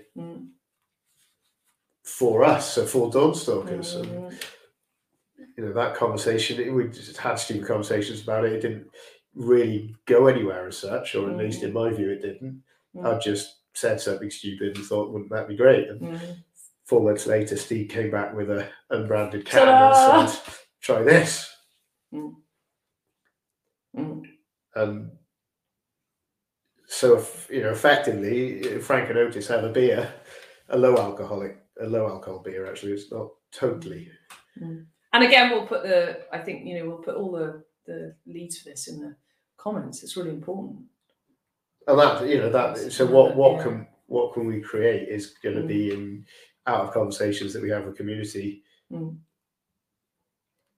I think from a user, I mean, I'm the first person, you know, I joke with Peter, he's like, oh, you bloody capitalist, it's all about money with you, because I do money masterminds, and, you know, I think money's important. And the bit to really get across outside of, oh, it's just all about making money. It's not about making money, it's about value. And at Christmas, and to share it from a user end point of view, all my family are always saying, like, what do you want for Christmas? And I'm like, nah, you know, I can buy whatever I want. You know, I'm getting better, and I get my clients to get better at having a want-to list and all of that. And it was like they bought me a Dawnstalkers hat and a Diane got one of your stickers and made me a coffee mug and stuff, because it's like actually being part of something matters. Tribes have an identity. If you look at it doesn't matter whether it's political, a brand, whether it's Starbucks or McDonald's, or whether it's a church, people want in. It's like I've probably gone a bit ranty at you down the seafront of like, come on, give me the branded stuff. I want to buy in. I've got you guys have got a calendar, which is just, the photography is epic. And there's an exchange in value for me, whereby if I can't give back monetarily, I feel like I owe you. And I think that's the bit that people don't talk about around all of this, is that it's not about you going out there to get money. It's about you give value, and if people want it, they can buy it. And if they don't, it's free, man. Getting in the sea's free. Come join. Like, no one's going to go, oh, you haven't paid, don't do it. And I know that if you guys had a way of contributing, I'd absolutely do it. If I go to hot yoga on a Wednesday morning, I pay £13 to go to hot yoga. Yes, have they got infrastructure? Sure. But it's not just the infrastructure, it's the exchange in value. So I love the brand. Yeah. So I do as well. I think it's brilliant. I know there's sort of, I guess, almost blood, sweat and tears that went into it. It had to look a certain way and feel a certain way. And I guess in the growth of this, I was dealing with or working on freedom of self-expression and my own identity. Yeah. I think during a similar time to kind of the stopping drinking, I didn't change the way I looked. I just started owning the way I looked. I stopped turning up to work in trousers. So I went, oh, my shorts. That sort of, I want to be a skater kid. I was a skater kid. I might not have been particularly great on a skateboard, but it doesn't matter. That's my identity. So I wanted to turn up in skate shoe shorts. I found my hat. And there's something about identity. I mean, like, even the fact that, so we went on a co-working, so I go with Sarah and Hazel and Vanessa, we go to a co-working weekend. We're all mothers of young children, and we have, we go away. We're actually going on a no working weekend soon. But we go away, and we went swimming at dawn, like Dawnstalkers, but on tour. And where were we? We were in the Mumbles, but we went to Langston Bay, and Sarah had Langland Bay, and Sarah had the Dawnstalkers, that logo on the back of her thing. And they were like, oh, there was women that literally came up to us. I think it's on my Facebook recently, because I didn't realise that she'd shared it all. Like, oh my God, the Dawnstalkers are amazing. It was the flamingos, I think, wasn't it? Could have been. Shout out to the flamingo. But they literally came up to us, and there was that. If you didn't have the logo, and we didn't feel part of the Dawnstalkers, that conversation, I think this is the bit that people miss when they're like, oh, it's branding, oh, it's this, and it's like, it's not about that. It's about being recognised as a tribe. And the flamingos were able to say, oh, wow, we see you on Insta, and putting getting that. The thing about social media is it connects us all, but none of us are fucking connected. But that moment, we were in person connected with some photos together. We said hi, all of that, and vice versa. I'm pretty sure Sarah knew who the flamingos were. But see, vice versa, right? There's that contribution, feedback, gratitude loop. That you don't know what you're going to contribute to someone. We all know we're lacking community connection. That reason for social element. That's something I realize totally. The coffee afterwards is so having a hot drink is important for warming up, but it provides a focal point for people to stay, to gather and chat. Stay. Yeah. So, which I think if it wasn't there, wouldn't happen in the way that it would kind of happen, but not in the same way. Because Peter also then brings people together, because he'll be talking to someone, and other people who know Peter will chat. Yeah. And then it's like that cross meeting of other people. Whereas otherwise you kind of get these, the groups of us that go together. Like, I've got to meet all of the guys from the Protectors, because Lena knows them, and we kind of hang out now. But it happens even It's like more. we need an icebreaker. Yeah, literally. Yeah, sure. And I'd have used alcohol for that in the past. Yeah. Yeah. I was at a festival. I'd know people's names. I'd disappear off chatting to people for hours. I was that sort of wayward, and that's 2 drinks and gone. Yeah. Yeah. And I guess, that for sure. It's a very similar element that's created by having that. And there's a recognizing it. It's like Peter's got his clear blue and yellow. In fact, we were joking on Sunday. There was, I don't know who it is, shout out to whoever you are, with a bright blue dry robe and a bright yellow hat. And it was like, if that's not Peter, it should be, because it was so his colours. I don't know if you know who that is. But it's that recognizability that when you have branding, just to like really loop it back to branding, because we can all talk about community and we can be a bit woo-woo with it and like, oh yeah, peace and love, man. And it's like, yes, and for me anyway, my mission in life is to get people to get that money's not separate from that. It's like the branding is what helps people recognize things. So the fact that Peter's there with his Stoll coffee thing and he has the same logo on Instagram means there's a familiarity there. I mean, there's no accident that McDonald's look the same wherever you go in the world, because it means you can be in some far-flung country and go, oh, I know what that is. And it's like dealing with that and owning that. And I think what, really props to you guys for doing that, even though you weren't necessarily doing it for that, it's like it gives those of us that sort of have seen it in the press or have watched it on Instagram, when everyone's down at the seafront, if they see that logo or that branding, they go, this is where I'm meant to be. Because it's allowing someone access to something. Yeah. It's like when I joke, we've both got dogs, we go dog walking. It's absolutely acceptable to say hello to another dog walker. If you walk along the street, and anyone listening to this, go try it. If you walk along the street and go, hey, to someone in the street who also doesn't have a dog, there's an element to which they'll be like, okay, you weirdo, what do you want from me? Whereas if you do it with a dog and they've got a dog, it's totally cool. And it's the same. It's like if you've all got a logo on or a brand, or you've got you're in the gang. It's okay to say hello. And the more you guys in Dawnstalkers facilitate that, the more it is people come together, right? That's just my 2 pence worth. That's my way of saying go big and go hard. Go big and go hard on the branding. Because of that, because of the service. I think it's really... We get the pirate ship, that's it. Fuck it, pirate ship a lot. I mean, but it's like that, and that, it's why I love long-form podcasts. It's like we get to go deep on the conversation about why branding is important, about why what you're doing is important. And yes, we'll always get backlash. It's like people go to me, oh, you want to help people with money, why don't you help them for free? And it's like, because the first lesson in money is paying my invoice, because they've just invested in themselves. It's the same thing. It's like there will always be backlash around anything to do with money, vested interests. Why are you doing something? Why do you have to make money out of it? And I think it's a brilliant thing to happen so that the conversation can be had, so that people can be empowered around money. Yeah, it's I guess the sort of brand stroke apparel, or a streetwear brand almost, that's being created. It's really odd that a lot of the things that I talked about when I was younger, or talked about things I wanted to do, and I got stuck. Dawnstalkers has allowed, so in that realms of freedom of self-expression, it's kind of it's become natural for those things to sort of develop, I guess. So we're working with Kath Grimm of Grimm Designs. Shout out to Kath. So many people we need to remember.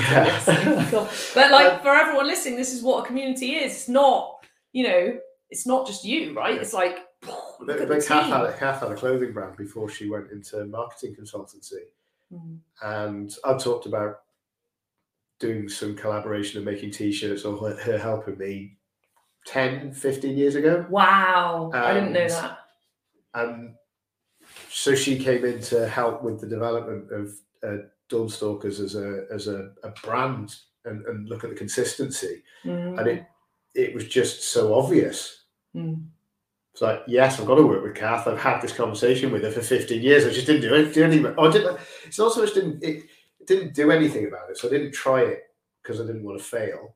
And that's been a consistent story. but also it didn't have purpose. And this has a purpose because I believe in that.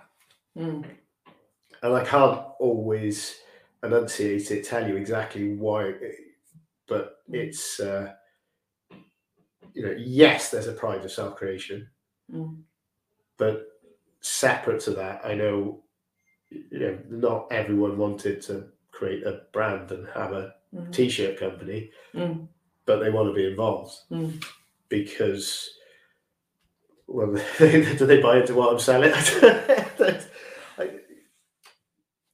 I think it's part of being in the tribe, isn't it? I've got a bright pink Dawnstalkers t-shirt. In fact, it was, I was like, where's the pink ones? I don't want a black t-shirt. Well, I want to buy into the tribe. I pretty much only wear etnies on my. Well, we all do it, right? You've all got your clothing brands that everyone. Shorts and start socks up to my knees. And everyone, even people who go, oh, I don't buy into brands. It's like, yeah, you do. You buy into the not brands. People who buy clothes that don't have branding. That in itself is a brand. Yeah. We can't escape buying into some form of identity. And the fact that you get to now create that and share it is epic with people. I think it is anyway. And this is again where you go, oh, it's just little old me. Just going to check in. We've still got people watching. This is so cool. Thank you for those of you that are watching. See, Angela's looking at biohacking.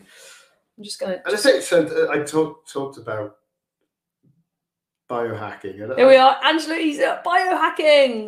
We'll put my science, health and wellbeing hat on to contribute to this. Boom. Yeah. So amazing. And the things that we don't know about people who are already in the community, because you don't really know what backgrounds they're from. You don't know what the reason is they're coming. You don't know what they're up to in their day job, what their passions are in their not day job. I've just created Project Day Job because I was creating my day job as day job. No, it's Project Day Job. Yeah. Because we create. Yeah, and again, it's in the sharing and the creating and the growing that you get to share that, and you get people just keep coming up and going, oh, I like that. Like you said, you joked about the beer, and then it's like it's a thing. People can buy it. But that ultimately, that's how ideas happen.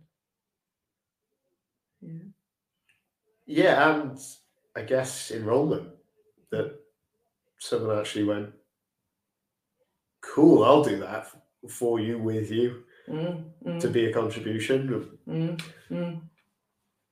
Yeah, and I think, well, it's not really, it's brilliant. Well, it's magic. And it's about, you guys aren't, I had a session with my coach just before I came on here, and we still got in the future call, Angelo. There's a whole, I just realised we've got comments there that I didn't see before. Is that what you've been looking at them? I've only just noticed that. As we keep checking my phone, and they're all there. Awesome. I had a session with Mike, so I have a coach as well. And she was sharing with me this morning. She said, a tree doesn't share its shade. I'm sure this is Lucy. I'd love to know where it came from. There's a poem. I'll look it up, and again we can stick it in the comments. There's a tree doesn't share its shade in a discriminatory way. Anyone can have the tree's shade. Even the people that want to chop the tree down can have the tree's shade. It doesn't, and it doesn't drag anyone into its shade either. So you could have someone there who's dying of sunstroke. The tree doesn't drag that person and go, you need to be in the shade because you've got sunstroke. The tree just goes, here's my shade. Anyone can have it who wants it. And it's when we can be like that. And the reason that conversation came up this morning was I was talking about, my money mastermind program and people coming in to work with me and all of that. And it was about being the tree that has the shade. And if you want it, come get it. And hey, do you know what? Even if you want to chop me down, you can still come. There's no rules about, and it's the same with the Dawnstalkers, is like the more you be the tree with the shade, people can come if they want to. And if they think your shade sucks and they don't want it, they don't have to come. And it's when you can be enrolling like a tree, rather than either dragging people saying we could all have an opinion that we think everyone should cold water swim. You've got to come down to the seafront. And I think you and I probably both share that opinion. Yeah, get in the sea. Get in the pool. You know, anyone's like, "Oh, get in the fucking sea, oh, get in the sea." But it's like the more you share, and the way of sharing and the way you be enrolling is having that and growing it, the more everyone gets served. And the more everyone gets served, the better the world gets. And then when do you end up? You know, the more and more of us that do this stuff, the more you show up and the more you create and grow, and the more people you serve, the more people they serve. Because I know when I get in the sea on a Sunday, my kids get a way better mama than the days when I don't get in the sea. So it's like, again, it's the ripple effect. You'll never know. So then there's a generation of kids growing up with parents who are more sane than they would have been anyway. And then the kids grow up in a different world, including even coming swimming. I mean, 1 of 3 and 1's a bit small still. You might argue now, you know, and actually Charlie does. Charlie comes in the sea with me and Paul Call in the summer when we go there for, you know, on holiday. Magic. So where does it end?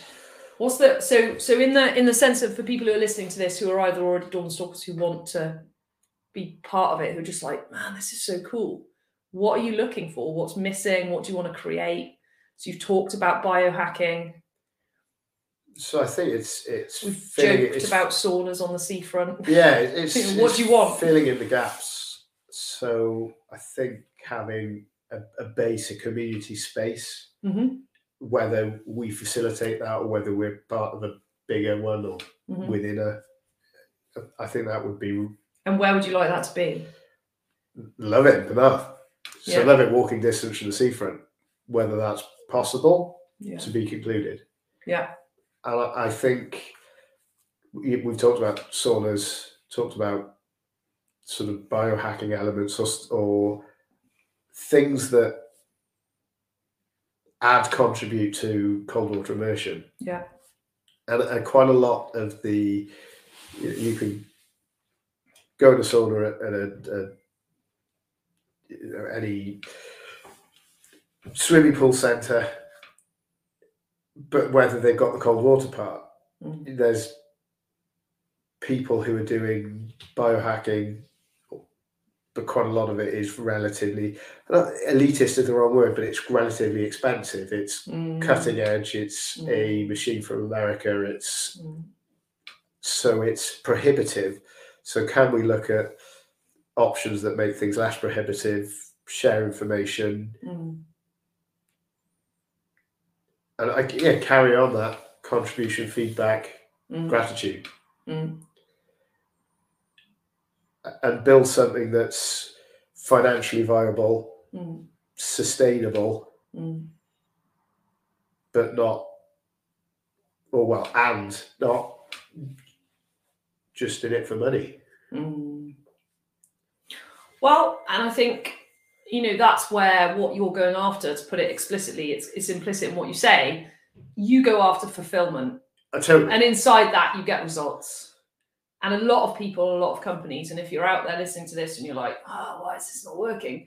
If you're chasing after results, so people who chase after money, you know, the number of clients I have who go, I'll just do this for the money and then I'll go do what I love. I'm like, no, go do what you love, the money will come. And that switch, I think what's magical about Dawnstalkers is you did this for fulfillment and now you're getting the results and the money's coming in, which means the results are inside of fulfillment. Whereas if you just went, how can I build a community to make money? Well, Dawnstalkers wouldn't exist, because you look at it and go, well, no one's going to pay to get in the sea.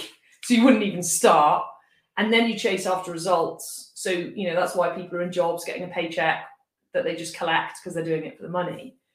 And the minute any one of us is doing something for fulfillment, you know, it's a bit like how I started out with you guys and I went, I got this program and let's just try it. And then you guys tried the First Joint Venture program and none of us knew what was going to happen.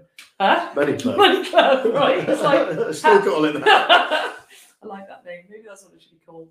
It's like, well, I joined that. I was just trying to do money better. I come from a background as well as relatively supported. So But even in that, there's a story then, isn't there? Of like, well, I should be able to do money fine. Yeah, but I didn't necessarily. I would still argue don't do it fine, because I've never had needed anything, but on the other hand, then never got beyond that kind of, well, it's just a balance of I'm okay. And again, that's chasing results. Whereas now you're chasing, and I wouldn't even call it chasing fulfillment. Now you're doing fulfillment. It's like the rest, we'll figure it out. Well, fingers crossed. Still a work in progress. Well, sure. And I think the other thing to say again, and I'm really hot on the subject, is that money's just a measure. It's like it's just, if you take out all the stuff all the meaning that humans add into money and all the bad and wrong that we add into it and all of that stuff, money's just a measure for success in a way, and it's only one metric. So like you could absolutely measure anything just with a money metric, which I think is futile, by the way, for anyone who's listening going, oh God, it's all about, it's like a measure is money, another measure is happiness, another measure is fulfillment, another measure is, do you feel great every day, or do you feel like shit? And someone who's measuring going, look, all the money I've got. And I'm like, yeah, but how do you feel? The wheel of life that we do on Money Mastermind. It's like, all right, your money's great, but if the rest of the week, if your intimate relationship's terrible, or you haven't got one, you hate your job, everything else sucks, you've got loads of money. I'm like, you have to measure all the metrics.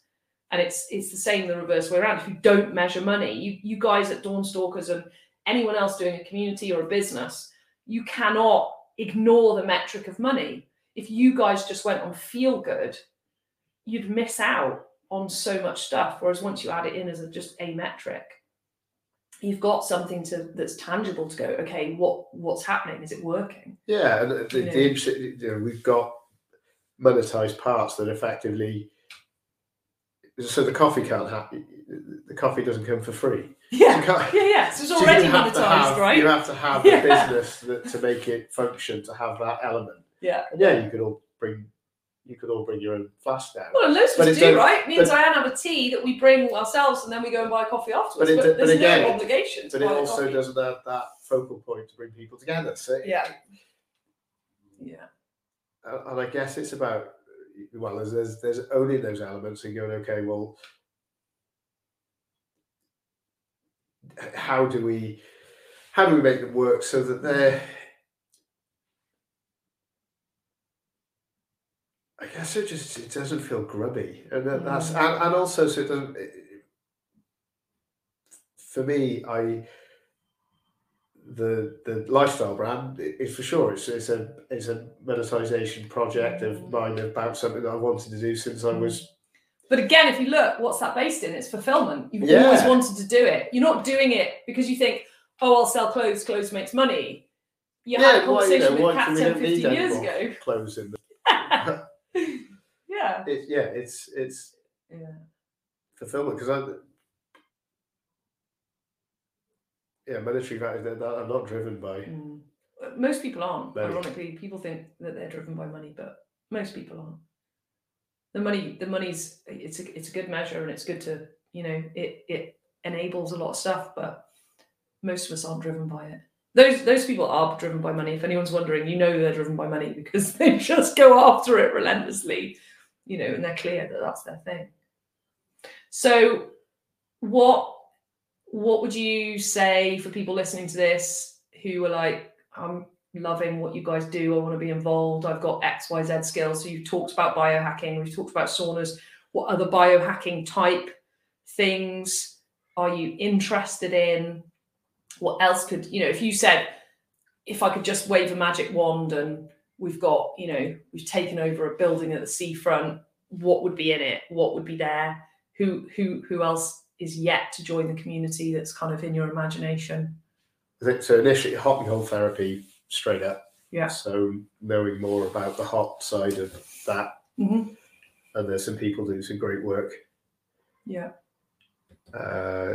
If you go out and have a look at Susanna Soberg's research paper. I think she's got a book coming out, specifically on the benefits of hot and cold. Yeah. So in conjunction with each other? Yeah. Okay, yeah. And cycling. Yeah. And at the same time, because they're like, I'm like, okay, so I do hot yoga on a Wednesday and I do cold water on a Sunday. I was talking like I was out of the sauna, into the plunge pool, back in the sauna. Yeah. and finishing cold. Finishing cold. Okay. Yeah. So I've done a little bit of cycling, not a huge amount. And there's some people who are already in the community who are doing a lot more. Flotation tanks is something we've looked at. So it's again those experiences that, and it's where my brain goes, is it's almost sort of festival experiences where you've got sculpture, art, almost sensory deprivation in that sort of space. It's how do you recreate that, not effectively not on drugs. And looking at, so people having experience-led transformation. And I think, giving people a clubhouse. Yeah. Yeah. It's a good way to put it, right? I want to be a part of a gang. We all do, right? Yeah. It's like, yeah. Bethel said that I was going to go and join a cult. She just didn't realise I was going to start a cult. Sorry, Beth. She was right. Yeah. Well, and what our intimate partners say is often like they nail it straight to the point, right? Yeah, this I think there's some conversations to have with James Richardson, shout out, who I don't think you're listening now, but you probably will. Not James Richardson photography, but James Richardson and J.R. Ball. Yeah, well, I think it was James Richardson who it was his idea about cold showers. It was him that was reading Wim Hof and posted it in the room. And he also, so he's in Bristol and he does flotation tanks, sound baths, you name it, cryotherapy, the lot. So, and he's really, so we were literally, I hope he doesn't mind sharing this. Sorry, James, I'm going to share it. We were talking about how does he build more of that. So I'm not sure he wants to live in Penarth and do it there, but there's definitely some conversations to have, because I think one of the things that made me think of it, one of the things that we were talking about was lots of these therapies exist autonomously.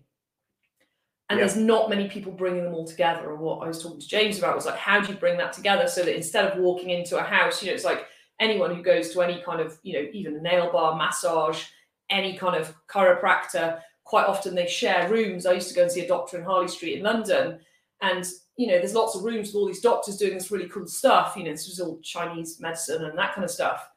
But you go in and you don't know what everyone else is doing. So you can go and get cryotherapy over here, and you can come cold water with the Dawnstalkers on a Sunday morning, and I can go to hot yoga in Newport on a Wednesday morning.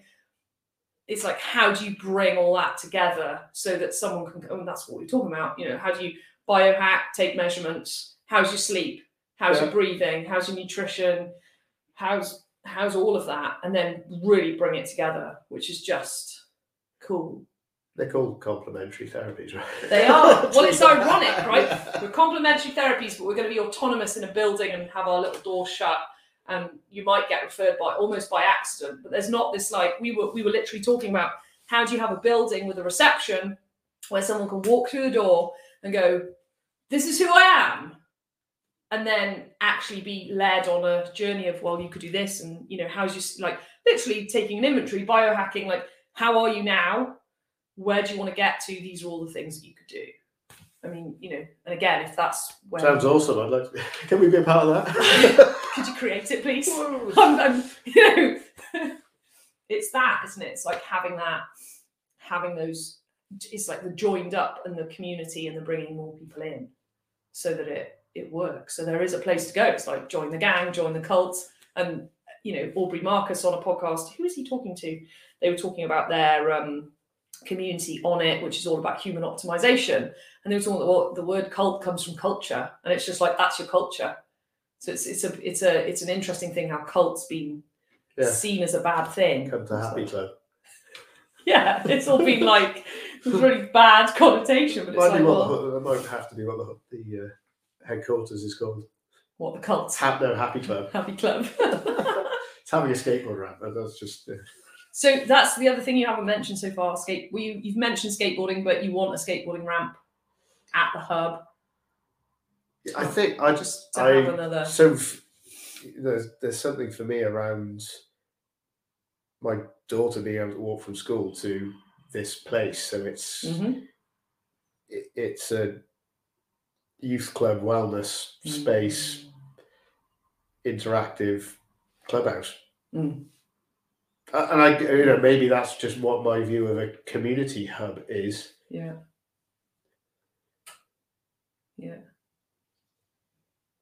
So, yeah, I'm enrolled in that. Me too. Can we in get fact, some I went other past. There's the building on the corner as you come into Penarth. What did it used to be? Blockbusters? Bless you, Blockbuster. Who didn't see the writing on the wall? By Netflix. That's just like, oh man. But there's a building there. I saw a rent sign up on that recently. But we can't afford to rent at the moment. Well, there's the chicken and the egg. There's the chicken and the egg, right? If communities don't monetize, then you don't get the clubhouse, you don't get the headquarters, and I think that's what all of us need to realise. It's like, church take 10% of people's salary. And then they create all this amazing stuff. Is it why cults end up on farmland and someone inherited a farm and had loads of spaces? Because they didn't monetize it, but then maybe went slightly inward. Yeah, staying right. Out in the... It just goes a bit skewed, a bit. But it's like actually dealing with monetization up front. Like you just said it right there. You're like, we can't afford to rent that. So actually, it's like, and then everyone in the community goes, "Fuck, man." It's like, because I bet before that point, everyone was like, "Oh my god, that clubhouse sounds so cool. I want some." And it's like, yeah. And that's the full circle, isn't it? It's like, if we want that as a community, we have to create that. And we have to create the money to finance it. So there's a game on there, isn't there? Yeah, and that's what comes up for me is charity side of things. And I don't see us as a charity. I see us somewhere in the middle. Yeah. Because you're more in the realms of not for profit, in the sense of which still is like a bit. The bit of the pull for me is, how do I monetize it myself and do it on my own? That's, and I know I'll get stuck with that. This what's being created is not me. Yeah. There's the catalyst. There's the spark. Yeah. And then there's the sort of, I guess there's the mouthpiece, and there's a certain amount of the ideals, but it's taken the multiple elements and the growing community to create this. Yeah. And then you're into a conversation, and I think we're into a conversation for leadership. And it's like the best leaders. Go on. So we just know where we. I even created when I wanted the festival. I wanted to be the silent one in the background that kind of got to look on and go. Yeah, you're like you're like the reluctant leader, right? It's like and those people listening, there's and I have this conversation with a lot of my clients. Like, you can't not you don't. None of us who are leaders choose. We don't wake up one day and go, I want to be a leader, because frankly, being a leader sucks. Like, people kill leaders. If you look at what society does to politicians, we're vicious. Like, being a leader is tough, man. No one wants that, really. There's like a calling that some of us just, we're in that realm and we can't not do it. We get pissed off if we don't get to make the decisions and go, I want to go that way. Who wants to come with me? And sometimes we fucking go on our own, right? And sometimes people go, yeah, that sounds like a crazy idea. Let's go. But it's like, it's bringing that, it's owning being a leader, not in a way of like dictatorship where, we tell people what to do. I was really clear when I came to you guys that's now SSLGJ. I was like, I kind of got this idea. Do you want to come? Shall we do it? Shall we see what happens? And here we are 5 years later, and you guys are, on the way to getting financially free if we can get this deal over the line and all of that. And it's like, there's a collapsing around leadership where it's not dictatorship. It's somebody has to say, I think this sounds fun. And then everyone gets to go, yeah, let's do it. Slowly, yeah. I'm more acceptant of leadership. I think I just wanted to be cool. There's a whole thing as a kid, and even later in life, where there's that kind of, and again, leading it compounding that with alcoholism or drinking to kind of bring down your, whether it's social anxiety, not so much, but what was the word we used earlier? It gets feeling able to be self-expressed. So using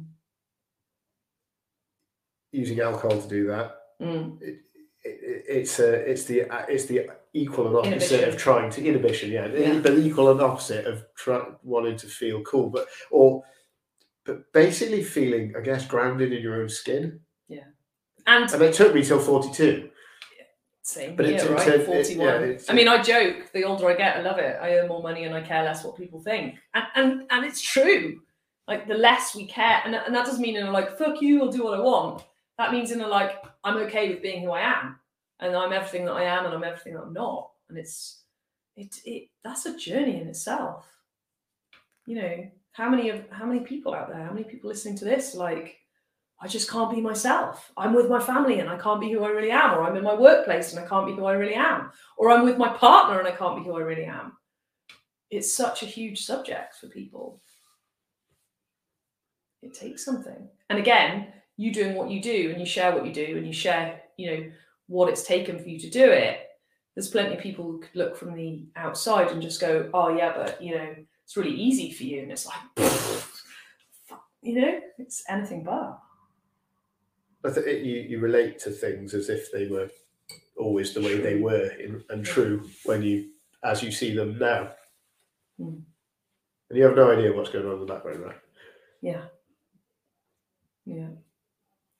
So on that, in the realms of being authentic and everything you've learned from doing the Dawnstalkers, what would you say to people who are inspired by your story and your journey, who are really scared to put themselves out there or do that thing that everyone thinks is a dumb idea or follow that passion that they think is not cool? What do you say to people? I think there's a journey of getting comfortable in your own skin and then being, I guess, true to your values, true to your beliefs. You know, I like, you know, I'm about people. I like connectedness. I like contribution. And I guess, you know, in the realms of it, it's a feedback loop of endorphins. It's another high. It's another but that, and I know I need teams and teamwork. So I don't get anything done without that feedback. So, you know, I'd say get centered, you know, get really clear about what you want and why, and then go out and enroll people. So be in communication, talk to people about it. That's a huge point. Yeah. And you know, take the feedback as well.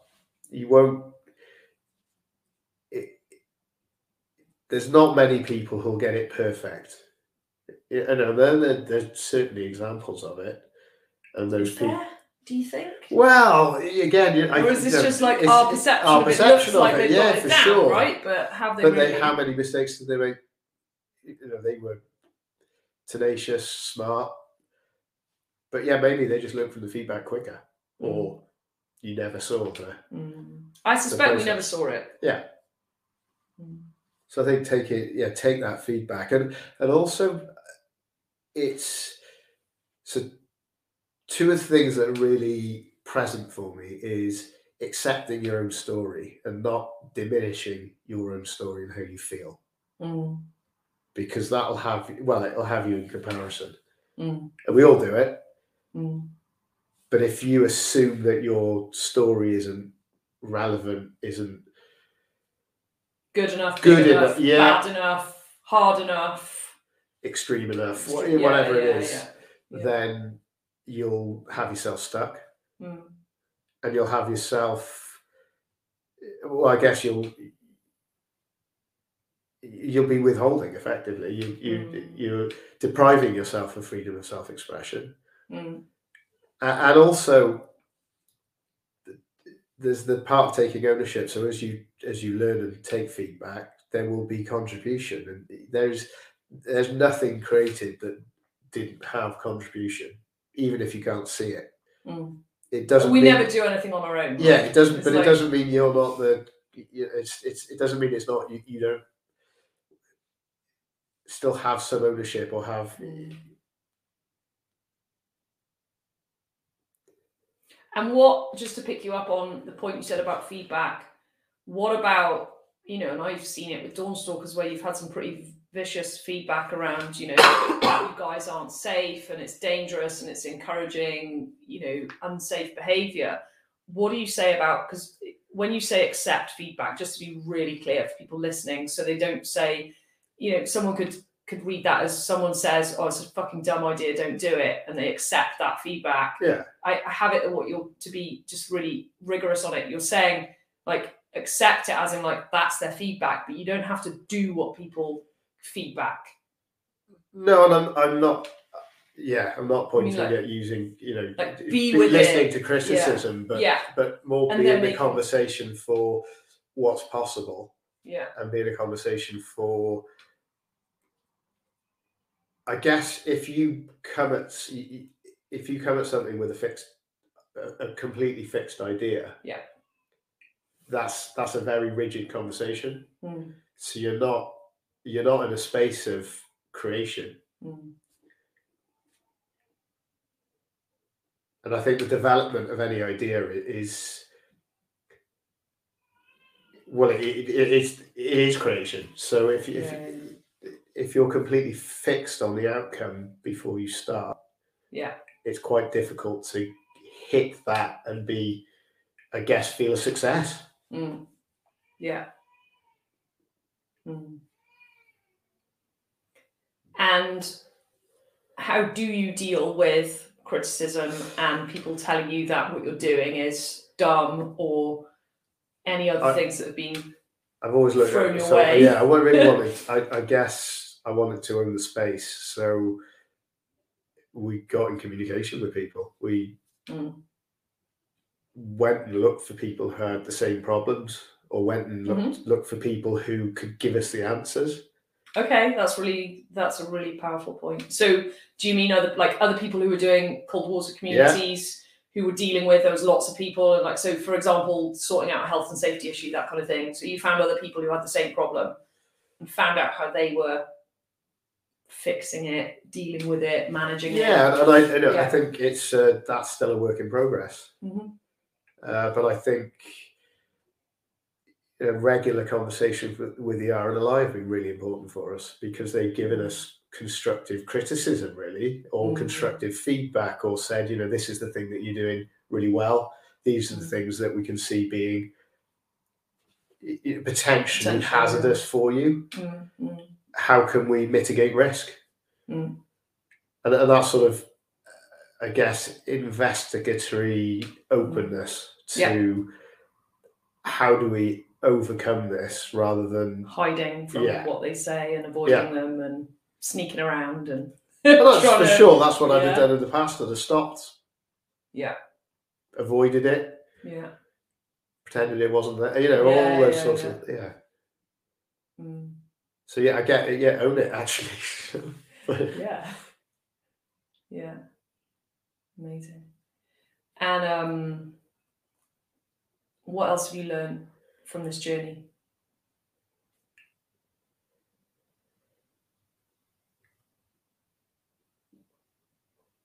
I'm starting to, I guess it's got to really realise how important it's been for my personal journey, and that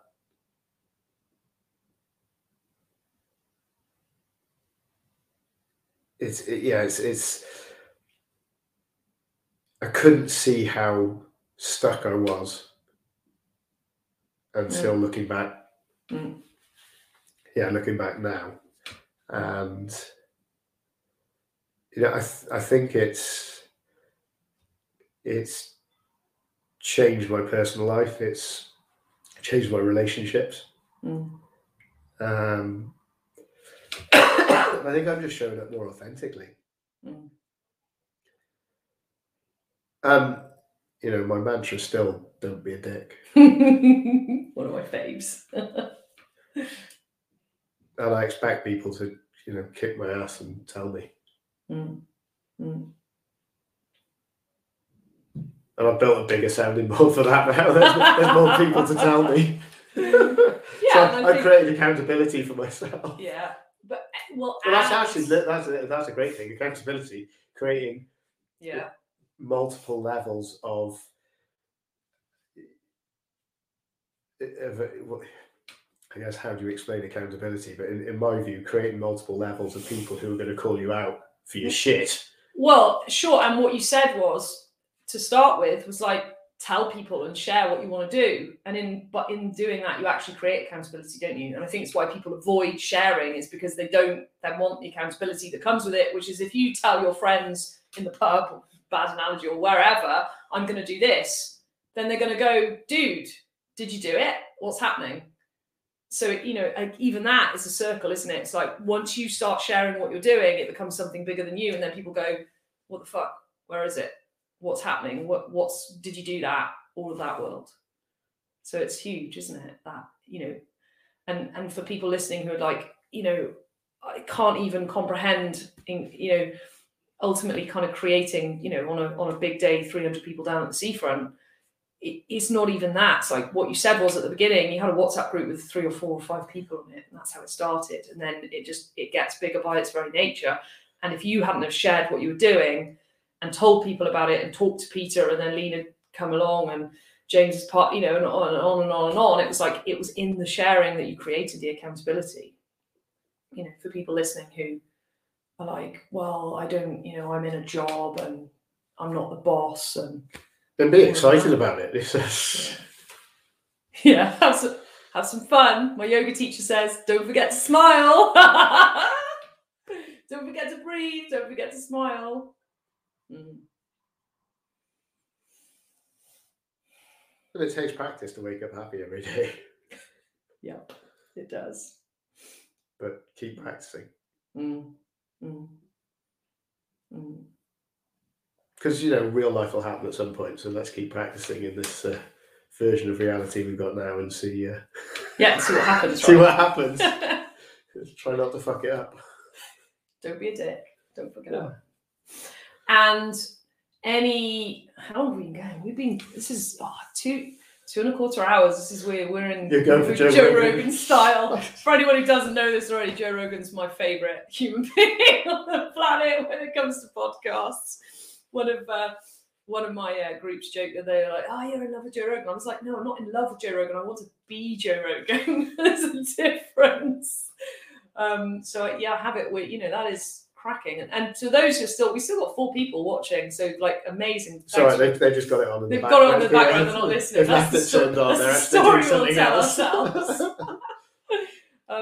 It's just so final thoughts we will put all the links here. I'll put it in the links for the podcast. That's just the audio version of everyone we've mentioned. I think that's really powerful so if anyone's interested in anything that anyone in the Dawnstalkers community are doing, that you can find that.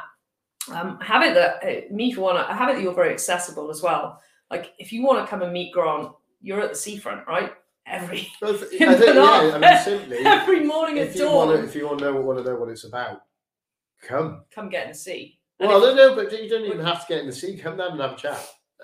That's really even in this space, I said, let's do it live. And I'm so grateful to that, because my podcast studio started last week in my wardrobe, and then it's already expanded into the podcast studio down here. Charlie was like, "Mummy's got a podcast studio." He's 3. Those of you who don't know Charlie, he just probably really understand what podcast is. It was all he was. I'm still not sure. But it's like that expansion of showing up, doing it live. We've also gone from not just recording a podcast. We've gone, sod it, let's give it a go and go live on YouTube, which has meant, thank you for those of you who've commented and joined in. That's the ripple, isn't it? That's the amazing thing. So, anyone who does want to join in, come join in. I'm down there on a Sunday. Grant's there every day. Yeah, and if you can't, every day. Peter's there every day. If you can't get to South Wales, message the page on Instagram. It's Lena or I who reply. She's the nice one. I'm the one with emojis. And past that, there's loads of swim community. There's and there, I think, running groups. Get with people. And approach people. I think that's the biggest thing. Is sometimes these groups feel all a bit like scary. And if you've never run before, or you've never been in cold water before, or you've never, whatever your thing is that you're watching people going, I'd love to do that, just approach them. I think we forget how humans are actually pretty approachable. We're kind of around. I think I'm bigger on that now that we're all on social media than before. I spend less time on social media, more time doing this. Ironically, this is shared on social media, and YouTube is a social media platform, but that inviting people into the real thing. You know, my Money Mastermind course completes on Saturday. We're meeting live, all 18 of the people that have been on it. We're going to get in a room together. It's massive.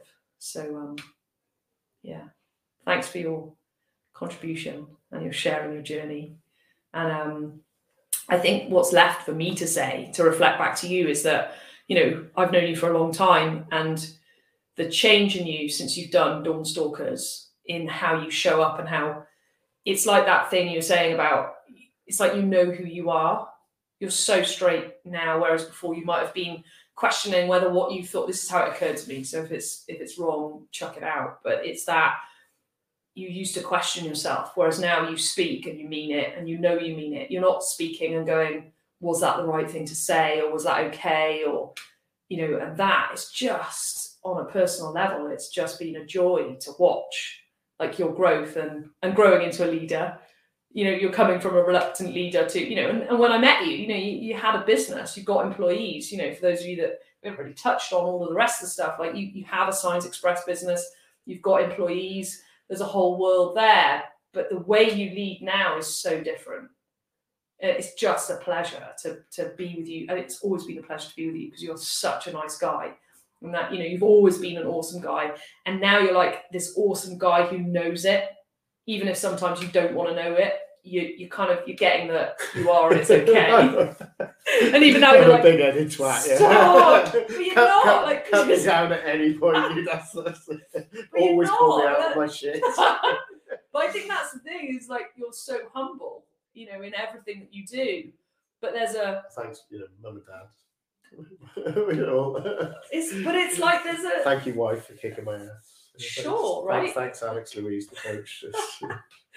But it's like, it's just a joy to be with. And sure, you know, does stuff go wrong, and is things hard, and yeah, absolutely. Is it worth it? Oh my God, yeah. You know, where's it going? And if I look, you know, all right, we've known each other 15 years. I mean, where are we all going in the next 15 years? Like, I'm so excited and honoured and privileged to be part of your life and part of your journey, and part of, you know, be it coming to the Dawnstalkers and the whole. Yeah, this is not my saying. This is a Tony Robbins saying. We underestimate what we can achieve in a year.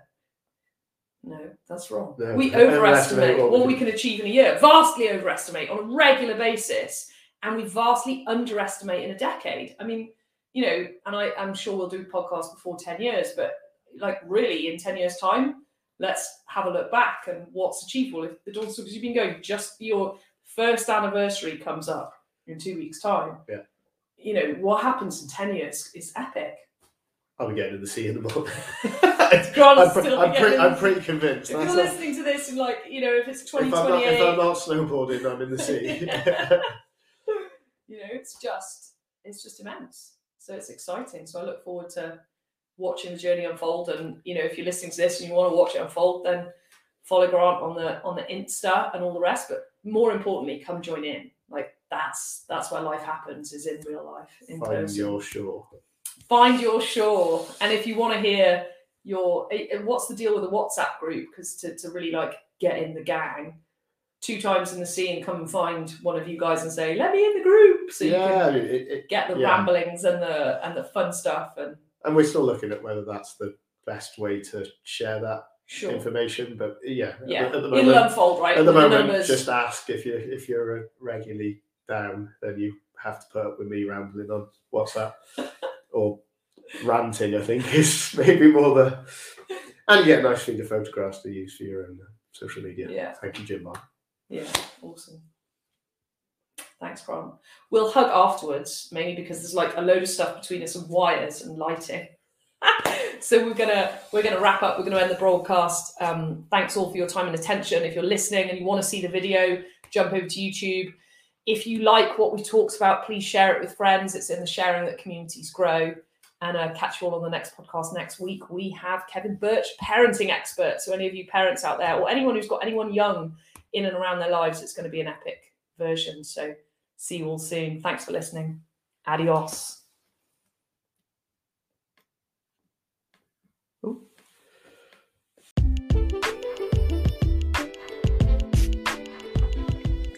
If you enjoyed this episode, please share with friends. If you haven't already, subscribe to the podcast. And more importantly, join me on my Telegram group to stay connected, give me feedback in real time, and be in the conversation. Big love, and see you next time.